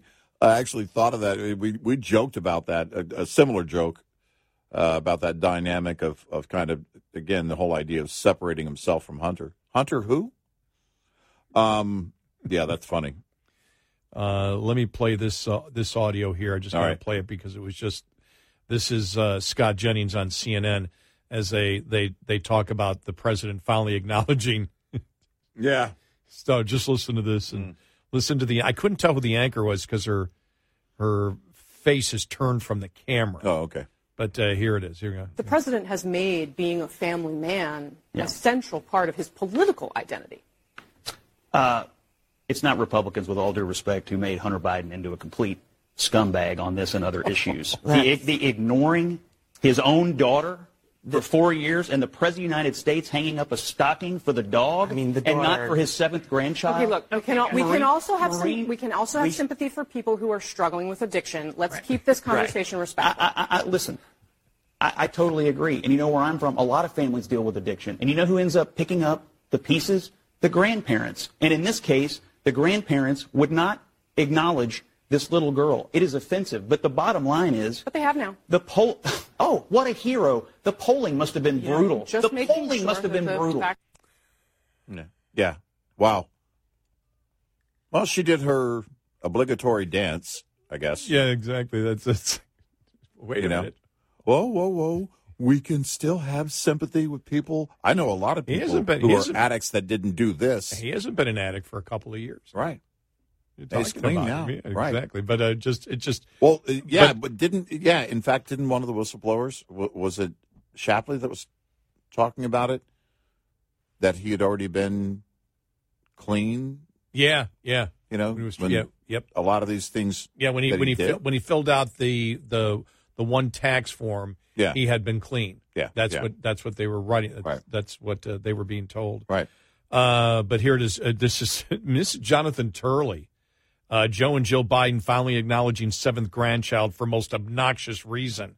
Remember, we say this because Turley's a Democrat. Mm-hmm. For her entire life, 4-year-old Navy Joan Roberts has been she who must not be named. Those who you don't speak of. Yeah. The village. Yeah, exactly. There is no evidence that her father has ever visited her, let alone held her. Her grandparents repeatedly denied her existence and said that they had only 4 granddaughters.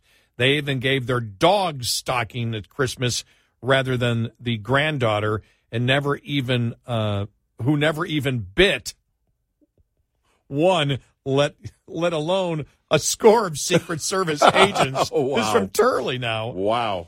As even Democrats began to voice their own shock at the cruelty of the first couple shunning the child, the Bidens finally relented and recognized her existence, but only barely so. Our son Hunter and Navy's mother are working together to foster a relationship that is in the best interest of their daughter, preserving her privacy as much as possible going forward. This is not a political issue. It is a family matter. Even for those of us who merely follow the saga from the beginning, the statement was maddening and frankly insulting. It suggested that there was some reason until now that prevented the Bidens from acknowledging the existence of their fifth granddaughter. That is false. There was no legal or even tactical reason for the refusal of the first couple to acknowledge Navy for 4 years. Wow. Navy and her mother sought that recognition, and the Bidens refused. How was that in the best interest of the child? Were they fostering a relationship when they gave the German Shepherd stockings at Christmas and not their grandchild? Whoa, wow. My God.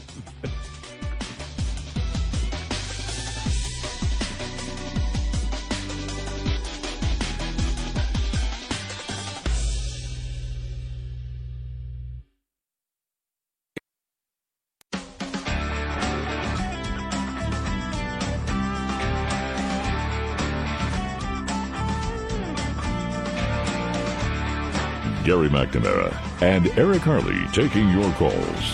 1-866-90-RED-EYE. And he's Eric Harley, and I'm Gary McNamara. 6690-RED-EYE. If you'd like to get in, download our Red Eye radio app today and listen when and where you want if you can't listen live overnight. All right, so one of the things I thought of with the age thing now coming up for Dianne Feinstein, Mitch McConnell, Biden, and all that.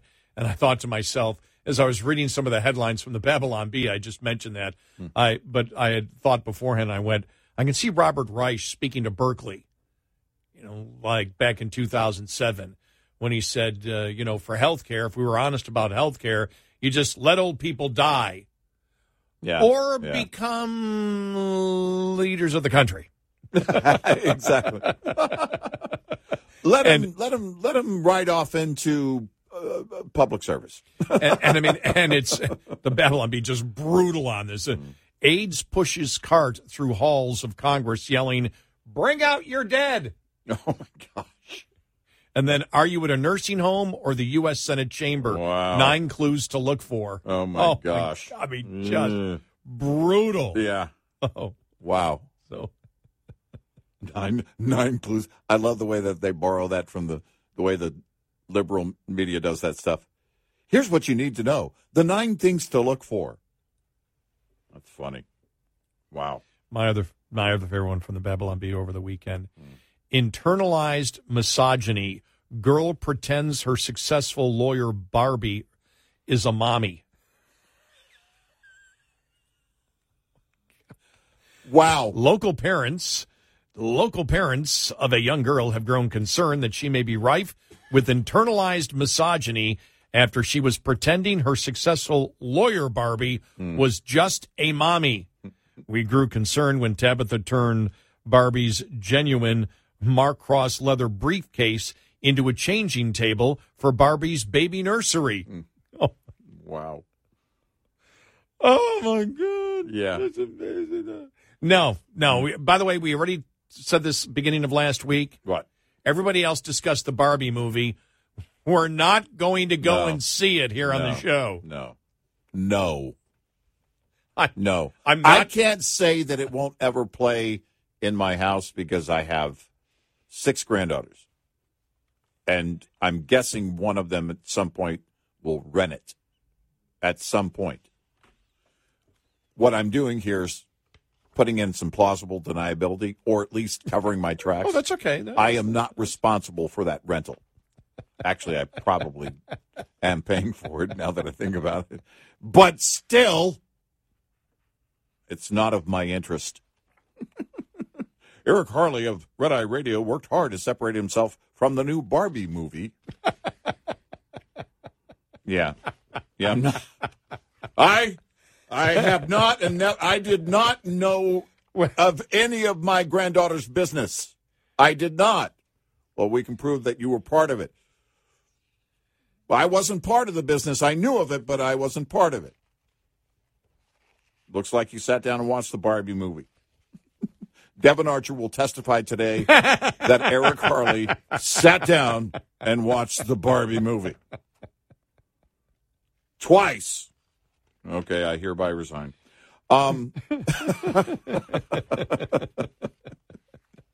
Yeah. Wow. Yeah. Crazy. Last day of July. August is going to, bring about a debate with the GOP. Maybe. If we don't melt. Well, yeah, exactly. The oceans will continue to boil. More of that over the weekend. It's just insane.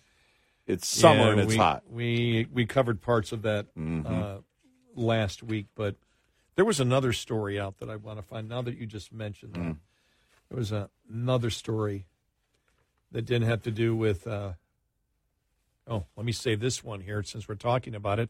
As I'm going through. As Gary shuffles, this is the part of the show where Gary shuffles through everything he has. Right. Ford set to lose $4.5 billion on electric vehicles this year. Ouch. Here it is. Here's the story I wanted to find. Okay. A study published by Korean scientists has thrown cold water on the idea that cutting the amount of carbon in the atmosphere will automatically lead to lower temperatures. In the study, the Koreans simulated how removing large amounts of carbon would affect the progress of local climate changes related to global warming. Computer modeling looked at the hypothetical scenario in which carbon dioxide concentrations continue to rise from present-day levels for 140 years, then were gradually reduced back to the initial levels over another 140-year period, according to Space.com. The study results suggest that the local climate in these areas would not return to normal for more than 200 years after the carbon dioxide concentrations drop. The Mediterranean range, for example, plagued by ever more severe heat waves, droughts, and wildfires, would continue to suffer and could become even drier, the study found. In the study, the researchers modeled the changes to the air circulation pattern called the Hadley cell, which transports moisture from the equator regions towards the Tropic of Cancer and Capricorn, which lie at about, they go through all the technical part of it. Yeah. My problem is when you try to model the biosphere, I don't care whether you're doing it one way or the other. Yeah. Yeah. You don't know. Yeah. I mean, I understand that because models are one way, you're going to use models the other way. And I would agree. I would agree with doing it. But the fact is, how do you model what the Earth is going to do? The only model the models that I look at that I will believe are, for example, the physics models that show us going into an ice age, in another 5,000-6,000 years, by the position of our planet in relation to the gravitational pull of the sun and the moon. Those are the ones I can look at and go, all right. That makes sense. That makes sense. As to looking at the biosphere, about what we put in as to what we get out, and looking at, as we did last week, looked at the story that was out there saying, wait a minute, the left picks and chooses, because if you look from 1970s till now, if you take the 70s, you look at now, you say, oh, wow, it's much warmer now. But if you take 2010 to now, no, it's getting cooler. And then if you go back to the 1930s, the 1930s was way hotter than anything that we have seen over, from the 90s until now. Well, we haven't seen anything close to the 30s going back hundreds upon hundreds upon hundreds of years, when the temperature just went absolutely through the roof for those particular years.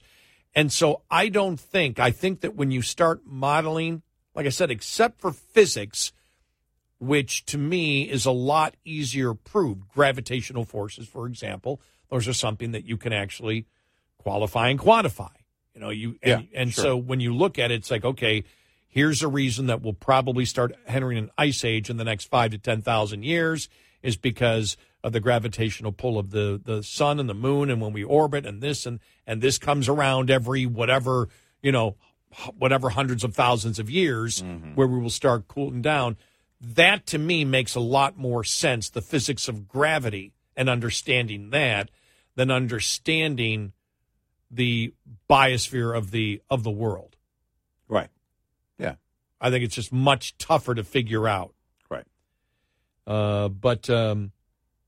Well, and look, my very simplistic mind, get the 10-day forecast right. Then we'll work on what's going to happen between now and 2035. You know, one of the things that we talk about, and as you point out, it's really, there are so many things. It's almost it's almost like the CBO scoring something. Well, they can only score with what you give them. So you put this data in, and there's so many variables that are out there. And this, whatever this renewed thing is, I mean, it's not new, but they're doing it again. Oh my gosh, the heat. What did I see the other day? It's so hot they're growing mangoes in, I don't know, some cooler climate or something. I'm like, and? I mean, they didn't start doing that this week. You know? I mean, they live in the bubble, and then they write it like everything is happening today, which is exactly how they wrote the movie Day After Tomorrow.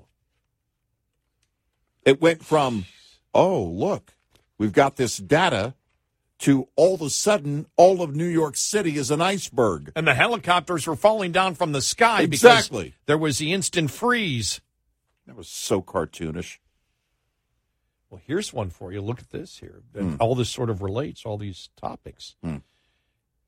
A large bipartisan coalition in the House is introducing legislation Friday that would reverse a position in the Inflation Reduction Act targeting oil and gas producers.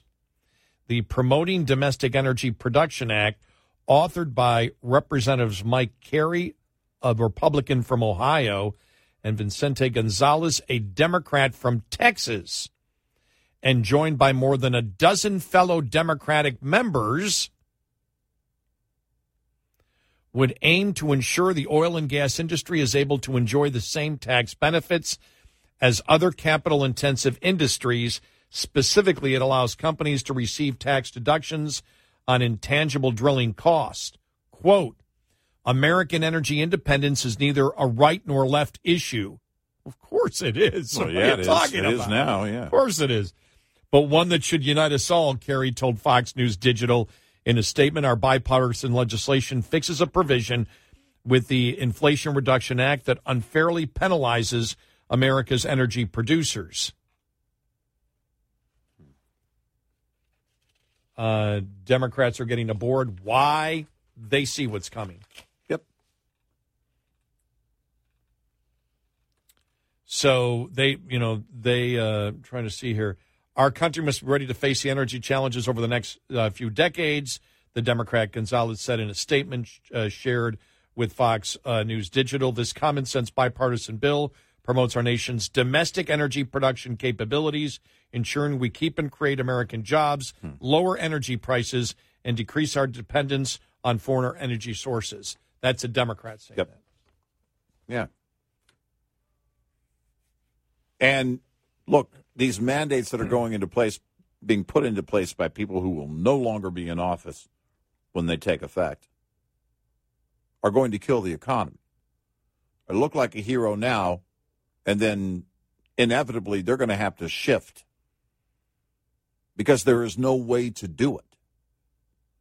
It is absolutely impossible. The LA Times. Should we start considering cutting back our electricity usage? I didn't get any response of anybody stating that they would be willing to give up a day of electricity to save the planet. Right. Well, it's a false premise to begin with. But of course. It's bogus to begin with. Right. But to save the planet. We did ask it that way. Yes. Yeah. God, that was amazing. And then remember, they did in a couple of years ago, they did the whole thing on, whether we should turn off our air conditioners during heat waves to save the planet. Or do we even need air conditioning at all as a society? Of course, they don't write that from Texas. No, or Arizona. Yeah. And by the way, Wow. all of our Arizona listeners are laughing at us. Oh, my gosh. Every time I post something. Yeah. Well, it's so hot outside. Yeah, right. Yeah, you want hot? We'll show you hot. So what did you say? Did you say that your heat index is 114? Our temperature is 114. Yeah, exactly. You notice how don't give me that. Yeah, it's a dry heat thing because it's hot. No, it was. We had very low humidity yesterday. I went out to the driving range early in the morning, and it was great. About it. No, I love 10-mile-an-hour wind. It was beautiful. I love the heat, but I mean Arizona. When people say, "Well, yeah, but out in the desert it's a dry heat," it's 114.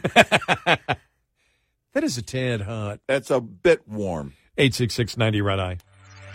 We'll be right back with more Red Eye Radio with Eric Harley and Gary McNamara.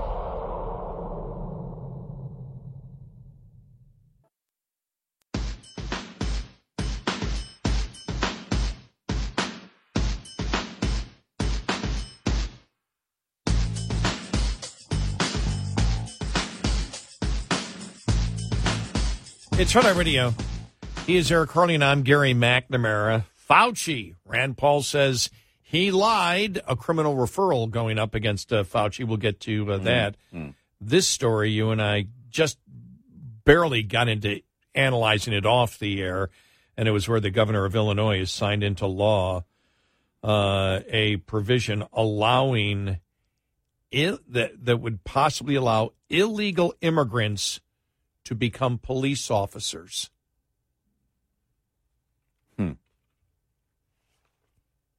That's interesting. Yeah. Constitutional challenge on that one? Yeah, but it says he signed into law a plan that would allow foreign nationals with work permits, some of whom are illegal immigrants, to become police officers. So if they have a work permit, how are they illegal? That's temporary, right? Work permit, but it's still legal. Lots of questions on that one.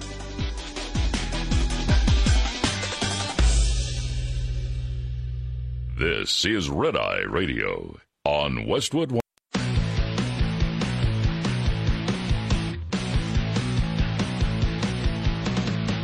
Now, it's Red Eye Radio. Gary McNamara and Eric Harley talk about everything from politics to social issues and news of the day. Whether you're up late or you're just starting your day, welcome to the show. From the Uniden America Studios, this is Red Eye Radio. All across America and around the world, we are Red Eye Radio. He is Eric Harley, and I'm Gary McNamara. Hey, it's summer. It's hot. What? Tomorrow will be August. It's hot. What? Just put a little bit of perspective on it because we did talk about the whole climate change thing last hour, and I just happened to come upon this. Wall Street Journal opinion. Elisa Finley. Climate change obsession is a real mental disorder. And all this stuff we sort of talked about last week, but sometimes somebody can write something that I know that I've talked about and the way they organize their thoughts, like, oh, that's beautiful. That's just beautiful. Yeah. And she says, the media wants you to know that it's hot outside. Heat health emergency. Nearly half the U.S. is at risk. CNN proclaimed last week as temperatures climbed above 90 degrees in much of the country. If heat waves were as deadly as the press proclaims, Homo sapiens could not have survived thousands of years without air conditioning. Yet here we are. Humans have shown remarkable resilience and adaptation, at least until modern times, when half of society lost its cool over climate change. A recent Bloomberg headline warns, extreme temperatures are hurting our mental health. Apparently now every social problem under the sun is now attributable to climate change. But it's the alarmist stories about bad weather that are fueling mental derangements, not the warm summer air itself. A Bloomberg article cites a July meta-analysis in the medical journal Lancet, which found a tenuous link between higher temperatures and suicides and mental illness. But the study deems the collective evidence low certainty owing to inconsistent study findings, methodologies, measured variables, and definitions. Yeah. The authors also note that climate change might not necessarily increase mental health issues because people might adapt over time, meaning that higher temperatures could become normal and not be experienced as unique or extreme. Well, yes, before the media began reporting on temperature records and scientific evidence for which is also weak, heat waves were treated as a normal part of summer. Uncomfortable, but figuratively, nothing to sweat about. Yet, listen to this, Eric. This is where it's leading, and boy, I relate to this one. Yet, according to the World Health Organization report last year, just the very awareness of climate change and extreme weather events and their impacts may lead to a host of ills, including strained social relationships, anxiety, depression, intimate partner violence, helplessness, suicidal behavior, and alcohol and substance abuse. Hunter could use that. I was a crack addict because the climate. It was warm out. Climate change. Climate change. In a study in 2021 of 16 to 25-year-olds in 10 countries, including the United States, reported that 59% were very or extremely worried about climate change, and 84% were at least moderately worried. 45% claimed they were so worried that they struggled to function on a daily basis, the definition of anxiety disorder. So it wasn't the current weather that they were living under. No. It was the threat of what climate change is going to do to destroy the world, with no evidence that exists there. Okay. I gotcha. Wow. Well, once again, throw everything under climate change. And as they wrote, first and foremost, it is imperative that adults understand that youth climate anxiety, also referred to as eco-anxiety, eco-guilt, and or ecological grief. What? It is emotionally and cognitively a functional response to real existential threats, in a May 10th editorial in journal Nature explained.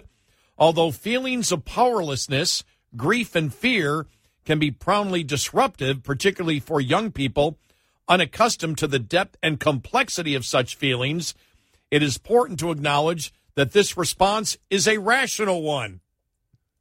No, it's not. No.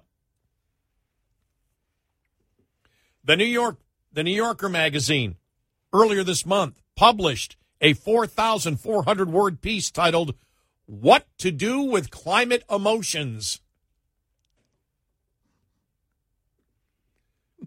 What to do by a woman by the name of climate emotions? Gia Tolentino, a woman in the throes of such a neurosis.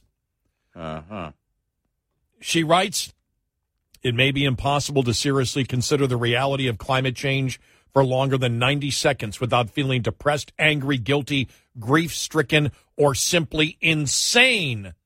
End of quote, she writes. A couple of years ago, she continued with this quote, a couple of years ago, reading a climate report on my phone in the early hours of the morning, I went into a standard issue emotional spiral thinking about it at all. We also recently had a baby whose carbon footprint likely already exceeded that of the entire villages of Burundi. I was playing whack-a-mole with my consumer desires. What is the baby doing? Smoking cigars and driving a diesel truck? She go. What What the hell is your baby doing? She goes on to describe how climate therapists can help patients cope. Now, that's a degree. No. Hey, and now I'll pay for your college loan if you become a climate change therapist. Whole new revenue stream. Yep. I'm a climate change therapist. Really? See, that's a never ending. There's a line out the door. That's why I had to read this, because when I read it, I went, okay, I got to read this stuff. Yeah, you got to hear this. Yeah. Just to understand how insane it's getting. She goes on to describe how climate therapists can help patients cope. Okay. The goal is not to resolve the intrusive feeling and put it away, but as one therapist advises her to aim for a middle ground of sustainable distress. Mm-hmm. Oh, my God. Yeah. No, seriously. I'm doing okay. You mean sustainable income? No, sustainable distress. No, I mean for the therapist. Oh, for the It's just, exactly. It's sustainable, but you got to keep coming back. Yeah, right. Well, that's the whole idea. Well, because climate change is never ending. It's always changing, and it's going to be around forever. She writes here, this is the author of the story, even the climate left's despair must be sustainable. Oh, man. This is when we tell you these people are nuts. Well, I could be a therapist. Why is this happening? People are lying to you. Yes. Wow.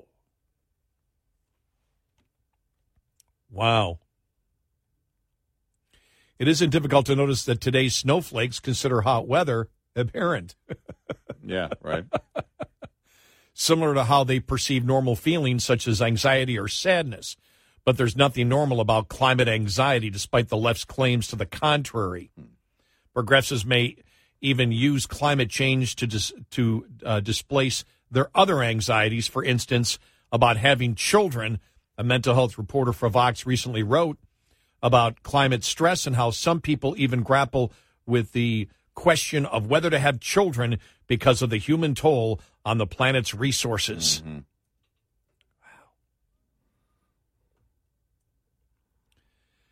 Yeah. These people they're absolutely insane. Yeah, just they insane. are. They are. And you can relate it to everything. Yeah. And, our hour is up. We'll see you next week.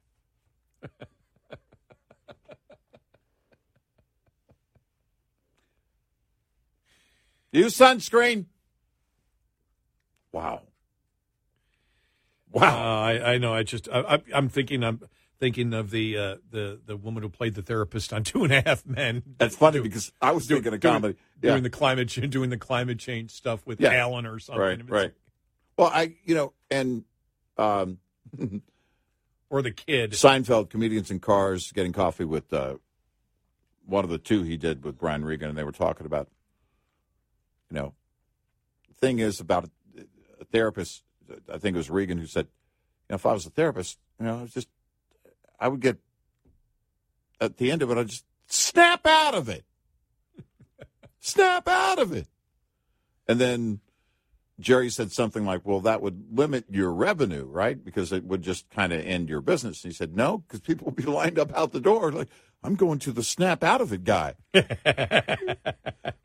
Snap out of it. Well, you think about it. I mean, this is when we've talked about this, and this is why we've told Republicans over and over again, repeat the truth over and over again. Yeah. Because if you repeat a lie over and over again, you see what has happened. Yes. You see on the climate change, I understand. I actually have some sympathy for Greta. She was brainwashed at a very, very young age to believe there is no future. Yeah, that's a learned behavior. Yeah. And she, as a child, now she jumped into the arena of public ideas, and so she has to deal with the debate if she's either going to do that or not. But the fact of the matter is, there were adults in charge of her, instilling fear into her mind, into the mind of her peers, all along the way. young people saying, we don't even know why we're sitting in this classroom. The world's not going to be here in a few years. Yep. That's an absolute lie. And we said, what type of adults brainwash kids like that they're not going to be around in 10 years? Right. And as we've stated, that's why, we've been in talk radio long enough to know all of the catastrophic predictions that have been promoted by the left on climate change over the last 40 years. Mm-hmm. None of them have come true. Nope. Not one of the catastrophic predictions has come true. Not one. Because their lies, as to your point, their lies, when you're telling these huge lies, well, even the biggest lie has to get bigger. You have to instill more fear and more every single time. Now, those of us who are critical thinking individuals look at it for what it is. You can see right through it. All you have to do is tell the truth. Well, the left doesn't want to do that. They've got the ultimate fear. They've got the ultimate threat. The world is going to end. Yeah, you're right. It is the ultimate threat. Think about it. The sky is falling. The sky is falling. Right. Oh, my gosh. It's over 100 degrees in Texas and Arizona. You mean July? Yes, but it's really hot. Have you actually been to Arizona? Have you actually been to Texas? Do you ever go outside? I mean, seriously, man. What is wrong with these people? But it's everywhere. It's not just one media that's doing this right now. It's not just one. I saw this headline, I think I mentioned it the other day, and it came up again. Someone either had shared it or whatever on social media, on the artist formerly known as Twitter. I just can't say, hey, I just X'd something, but it was a story about it will be an irreversible change in the oceans. The headline made it sound like, oh my gosh. And then it says, in the next 100 years. I thought, wait a minute. No. You guys aren't doing that. You guys are doing, it's going to happen by 2030. And I thought to myself, wow, somebody is not doing their job at the liberal media. 100 years. You can't go out 100 years. It's got to be that doesn't in make the next 10. Right. That's the new talking point. Exactly. Make it within 10 years. There's more of a sense of urgency. Yeah, no, the oceans are boiling now because it's summer. We know it's summer, but they apparently don't even know it's summer. 866-90-RED-I. Hi, I'm Jen Loomis, a transport safety expert at J.J. Keller, and I'm here to share a tip on speed and space management. When driving, you need to manage the space around your vehicle so that there's enough space to allow you to adjust when traffic conditions change. The space ahead of your vehicle is the most important and one of the easiest to monitor and adjust as needed. One rule of thumb is to allow at least 1 second for each 10 feet of vehicle length at speeds below 40 miles per hour. At greater speeds, add an additional second.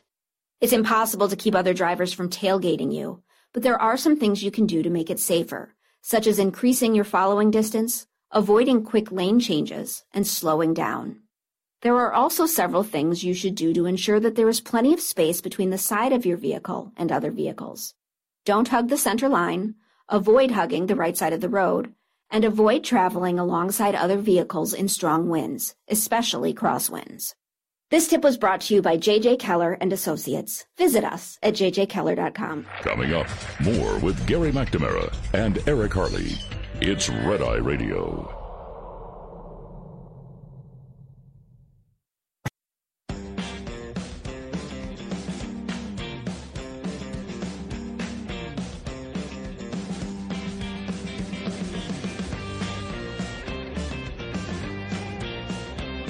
It's Red Eye Radio. He is Eric Harley, and I'm Gary McNamara. So when someone says it's hot today, just respond, it's July. Yeah, it's the way it works. Heat waves happen. No, but it's triple digits.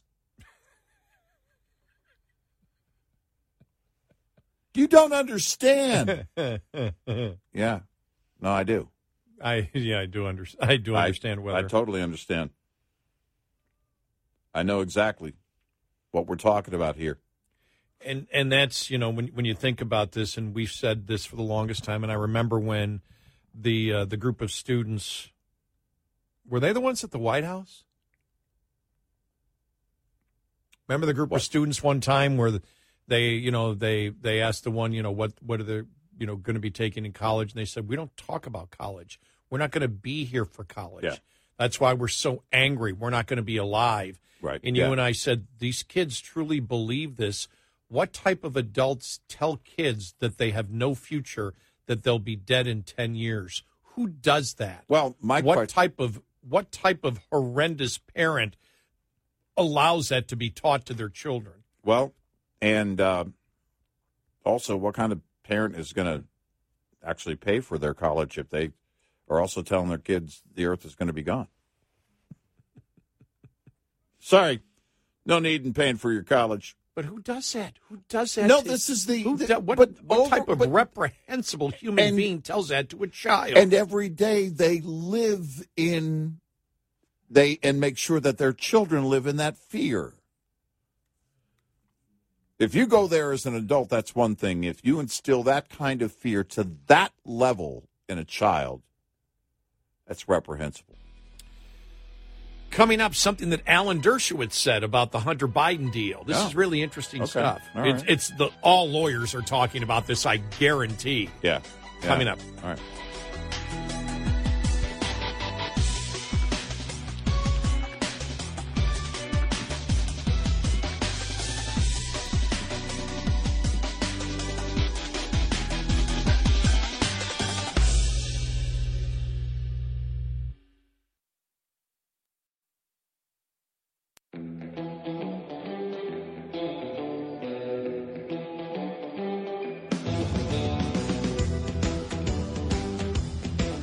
So good, you know you want to listen again with our podcast, available on our app and at RedEyeRadioShow.com. And he's Eric Harley, and I'm Gary McNamara. I guess Greta Van Sustren's on what? Newsmax or News Nation? I don't know. It says on Saturday, on Friday's broadcast of Newsmax TV is a record. Harvard Law professor Alan Dershowitz stated that the Hunter Biden plea deal was the opposite, Seinfeld, here we go, of how plea deals usually work, because it sent a message that we don't want to hear from you. We don't want you to testify. Yeah. Host Greta Van Susteren said to him, he was the guest, when you give, I love it, where's she? I don't know. When you give I don't know. I just got that now. When you give immunity to someone as a federal prosecutor, you get something, and they got nothing. This was said to me. What did they get for offering immunity? I've never seen an immunity with hundreds of thousands of dollars swirling out there, and who knows what. He didn't give him anything. It wasn't even, there was no commitment to even sit down and tell them everything. Dershowitz responded quite the opposite. The immunity really sends a message that we don't want to hear from you. We don't want you to testify, and we don't want you to get other people in trouble. Prosecutors... Oh, wow. Okay, my mind is completely blown. Prosecutors know how to twist arms, and they use immunity as a weapon. My gosh. By the way, we said this last week in a different way, but yeah. But prosecutors know how to twist arms, and they use immunity as a weapon. They don't give it away for nothing. And here it seems to have been given away for nothing, especially since they had an open and shut case against him. It's not as if people come in. I've done this on many occasions. I go to the prosecutor and I say, look, you're not going to win this case. Here's our defense, A, B, C, D, and here are the witnesses. And I scare the prosecutor into making a good deal. And there was nothing here to scare the prosecutor. Yeah. The case on the guns was open and shut. The case on the taxes was essentially admitted. So there was nothing to bargain with.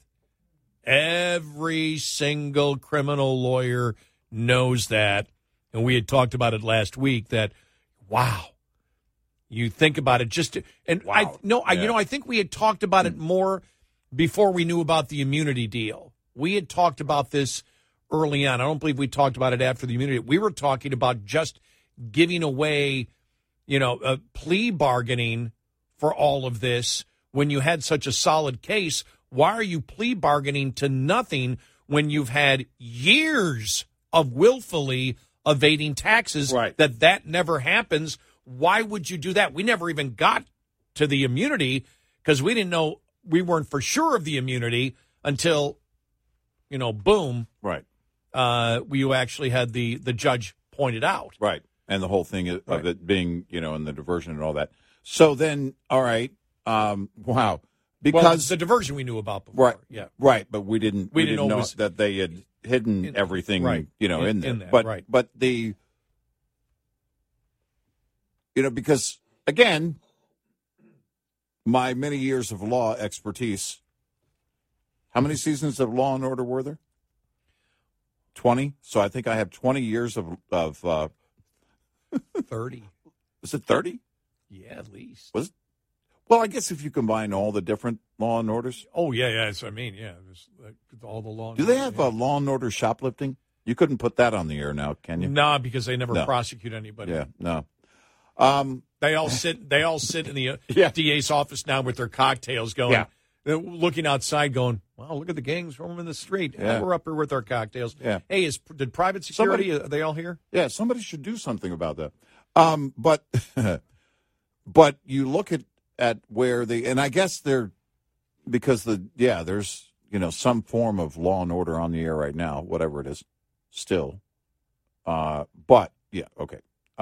30 years of expertise is what I have. And we asked the question many times, what is he offering? If you're the judge, aren't you going to ask, what is he offering prosecution? Right. And then you look at it and say, whoa, no. It's basically all about shutting it down, making sure. And we kind of knew that. Look, when we heard of the sweetheart deal or no deal, the idea is to bury it in the backyard. Put it in a lead box and bury it deep, and then it just goes away. But the way that Dershowitz, frames it here is very interesting. And you think about where they go, because they've got to be back in, a matter of a few weeks now in front of that judge. And I'm very, very curious as to what she's going to learn between now and then. Because remember, she was learning things in the hallway the other day. Yeah. As they were about to get started. Yeah. There's no telling what she'll learn between now and the next hearing. Yeah, she hadn't even read the Ways and Means Committee. Right. That's 900 pages. Yeah, brief that they gave her, the amicus brief. Yeah, right. They didn't even. Right. Yeah, 900 pages of documents and everything else. It was a total like 900. Okay. Yeah. Well, they said 900 from all the groups that had put in stuff. Okay. All right. To say why not to do the deal, but she did not know what was it. She didn't know about the immunity plea till right before she walked in. Right. To the courtroom. Right. Wow. And we asked that question: what are you getting for the immunity plea? What are you getting for the plea deal? Yeah, what's the exchange? Or the why are you giving immunity for all other crimes? What are you getting for this? Right. Why are you doing this? And and we had mentioned it probably a couple of weeks ago. Lawyers were probably talking about this. Why are you lowering when you have a slam dunk Right. On the taxes and the gun. Why are you offering, if it was a mistake on the taxes, fine. Yeah. But it wasn't. It was willful evasion. Even in their counts against him, it's willful evasion, but only of a misdemeanor. You tell me who tries to avoid paying income tax for multiple years that puts on false deductions multiple years.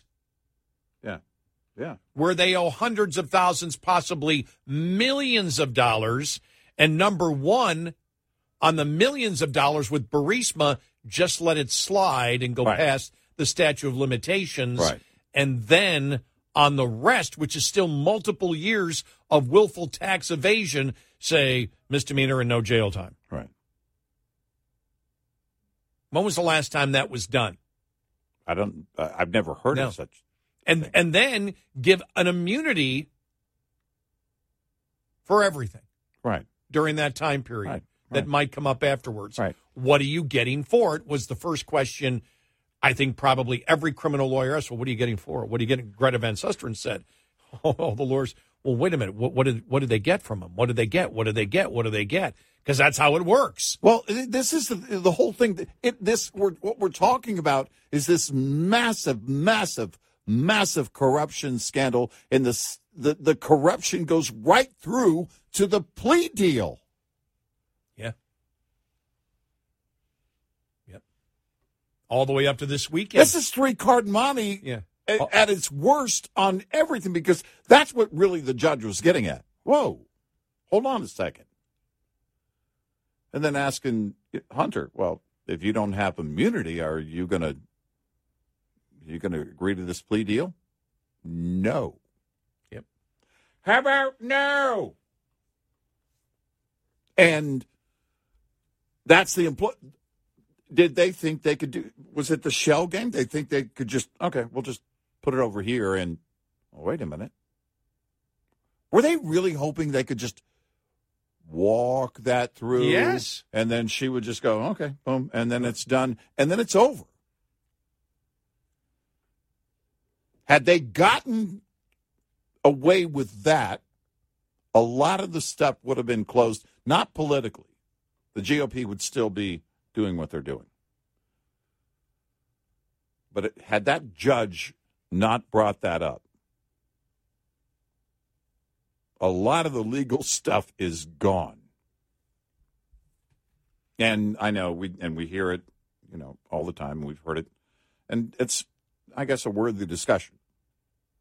The whole pardon thing. In fact, Romiti was talking about it over the weekend. It was first question asked. Yeah.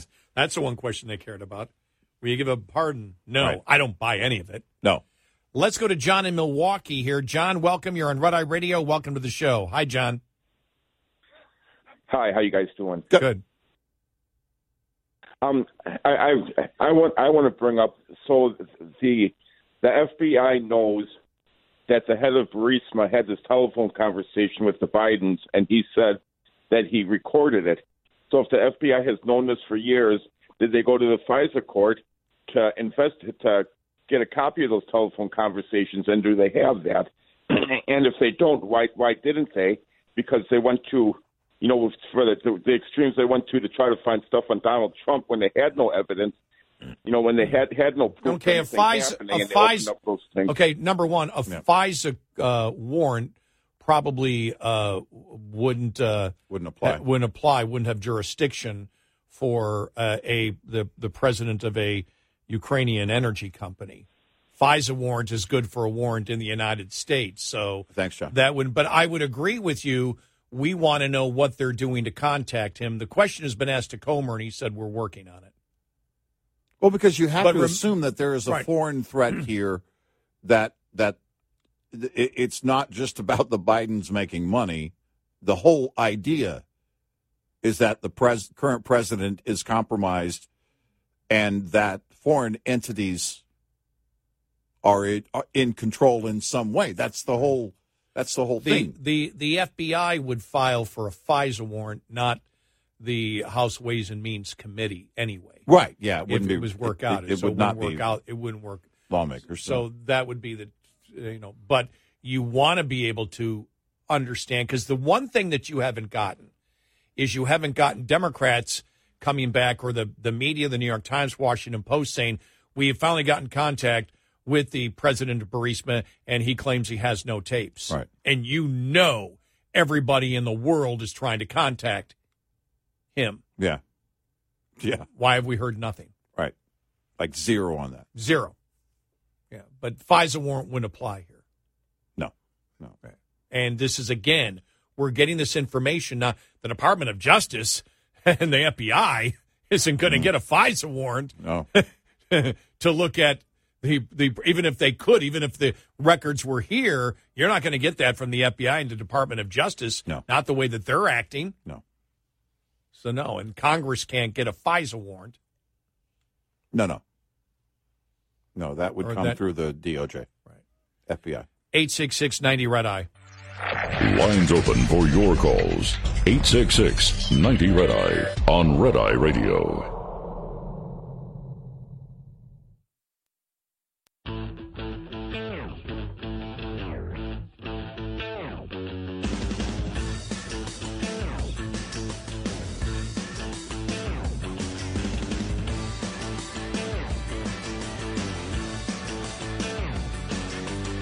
It's Red Eye Radio. He's Eric Hurley, and I'm Gary McNamara. Just was reading Miranda Devine in the New York Post, and she was saying that Devin Archer hopes to get, when he testifies, he hopes to get a letter from, the leaders of the Republican Congress to the judge, saying that he's really helped us in our investigation here, right, in hoping of getting home detention instead of prison for a year. So that would be the hope, which means he would be encouraged to give them something. Because even the political justice system goes, okay, we'll give you something if you give us something, unlike the immunity deal. Exactly. Yeah, it is that implied show of good faith. That if you demonstrate, a history of cooperation, then maybe the system will go easy on you. Or just tell them you're a coke addict.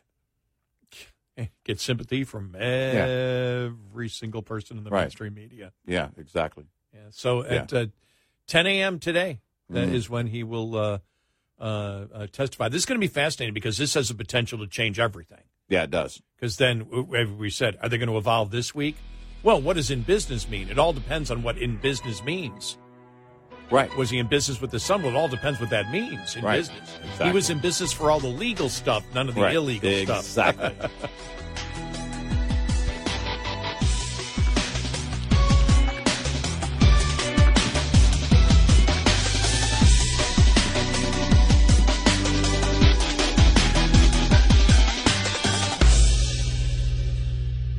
This is Red Eye Radio on Westwood One. The Bigger Pockets portfolio of podcasts are worthy of your investment. We're having a real conversation as real estate investors. New episodes available every day. It's important to buy where it makes money and not necessarily where you want to travel to. Bigger Pockets, On the Market, Rookie Real Estate, or Money Podcast. The purpose of flipping is to create more cash so then you can reinvest into other types of properties. The Bigger Pockets Podcast on YouTube or wherever you listen. Welcome to Talkville, the ultimate Smallville rewatch podcast. Guest star Sarah Carter as Alicia Baker, although I didn't really work with her a lot. But Tom did, and they had some real big smoochy scenes. Yeah. Can we talk about that? Could there be any more sex? What was a 3-page makeout scene that just kept going? Good Lord, we get it. They have chemistry. Jump in now or catch up on any of the past seasons of Talkville on YouTube or wherever you listen.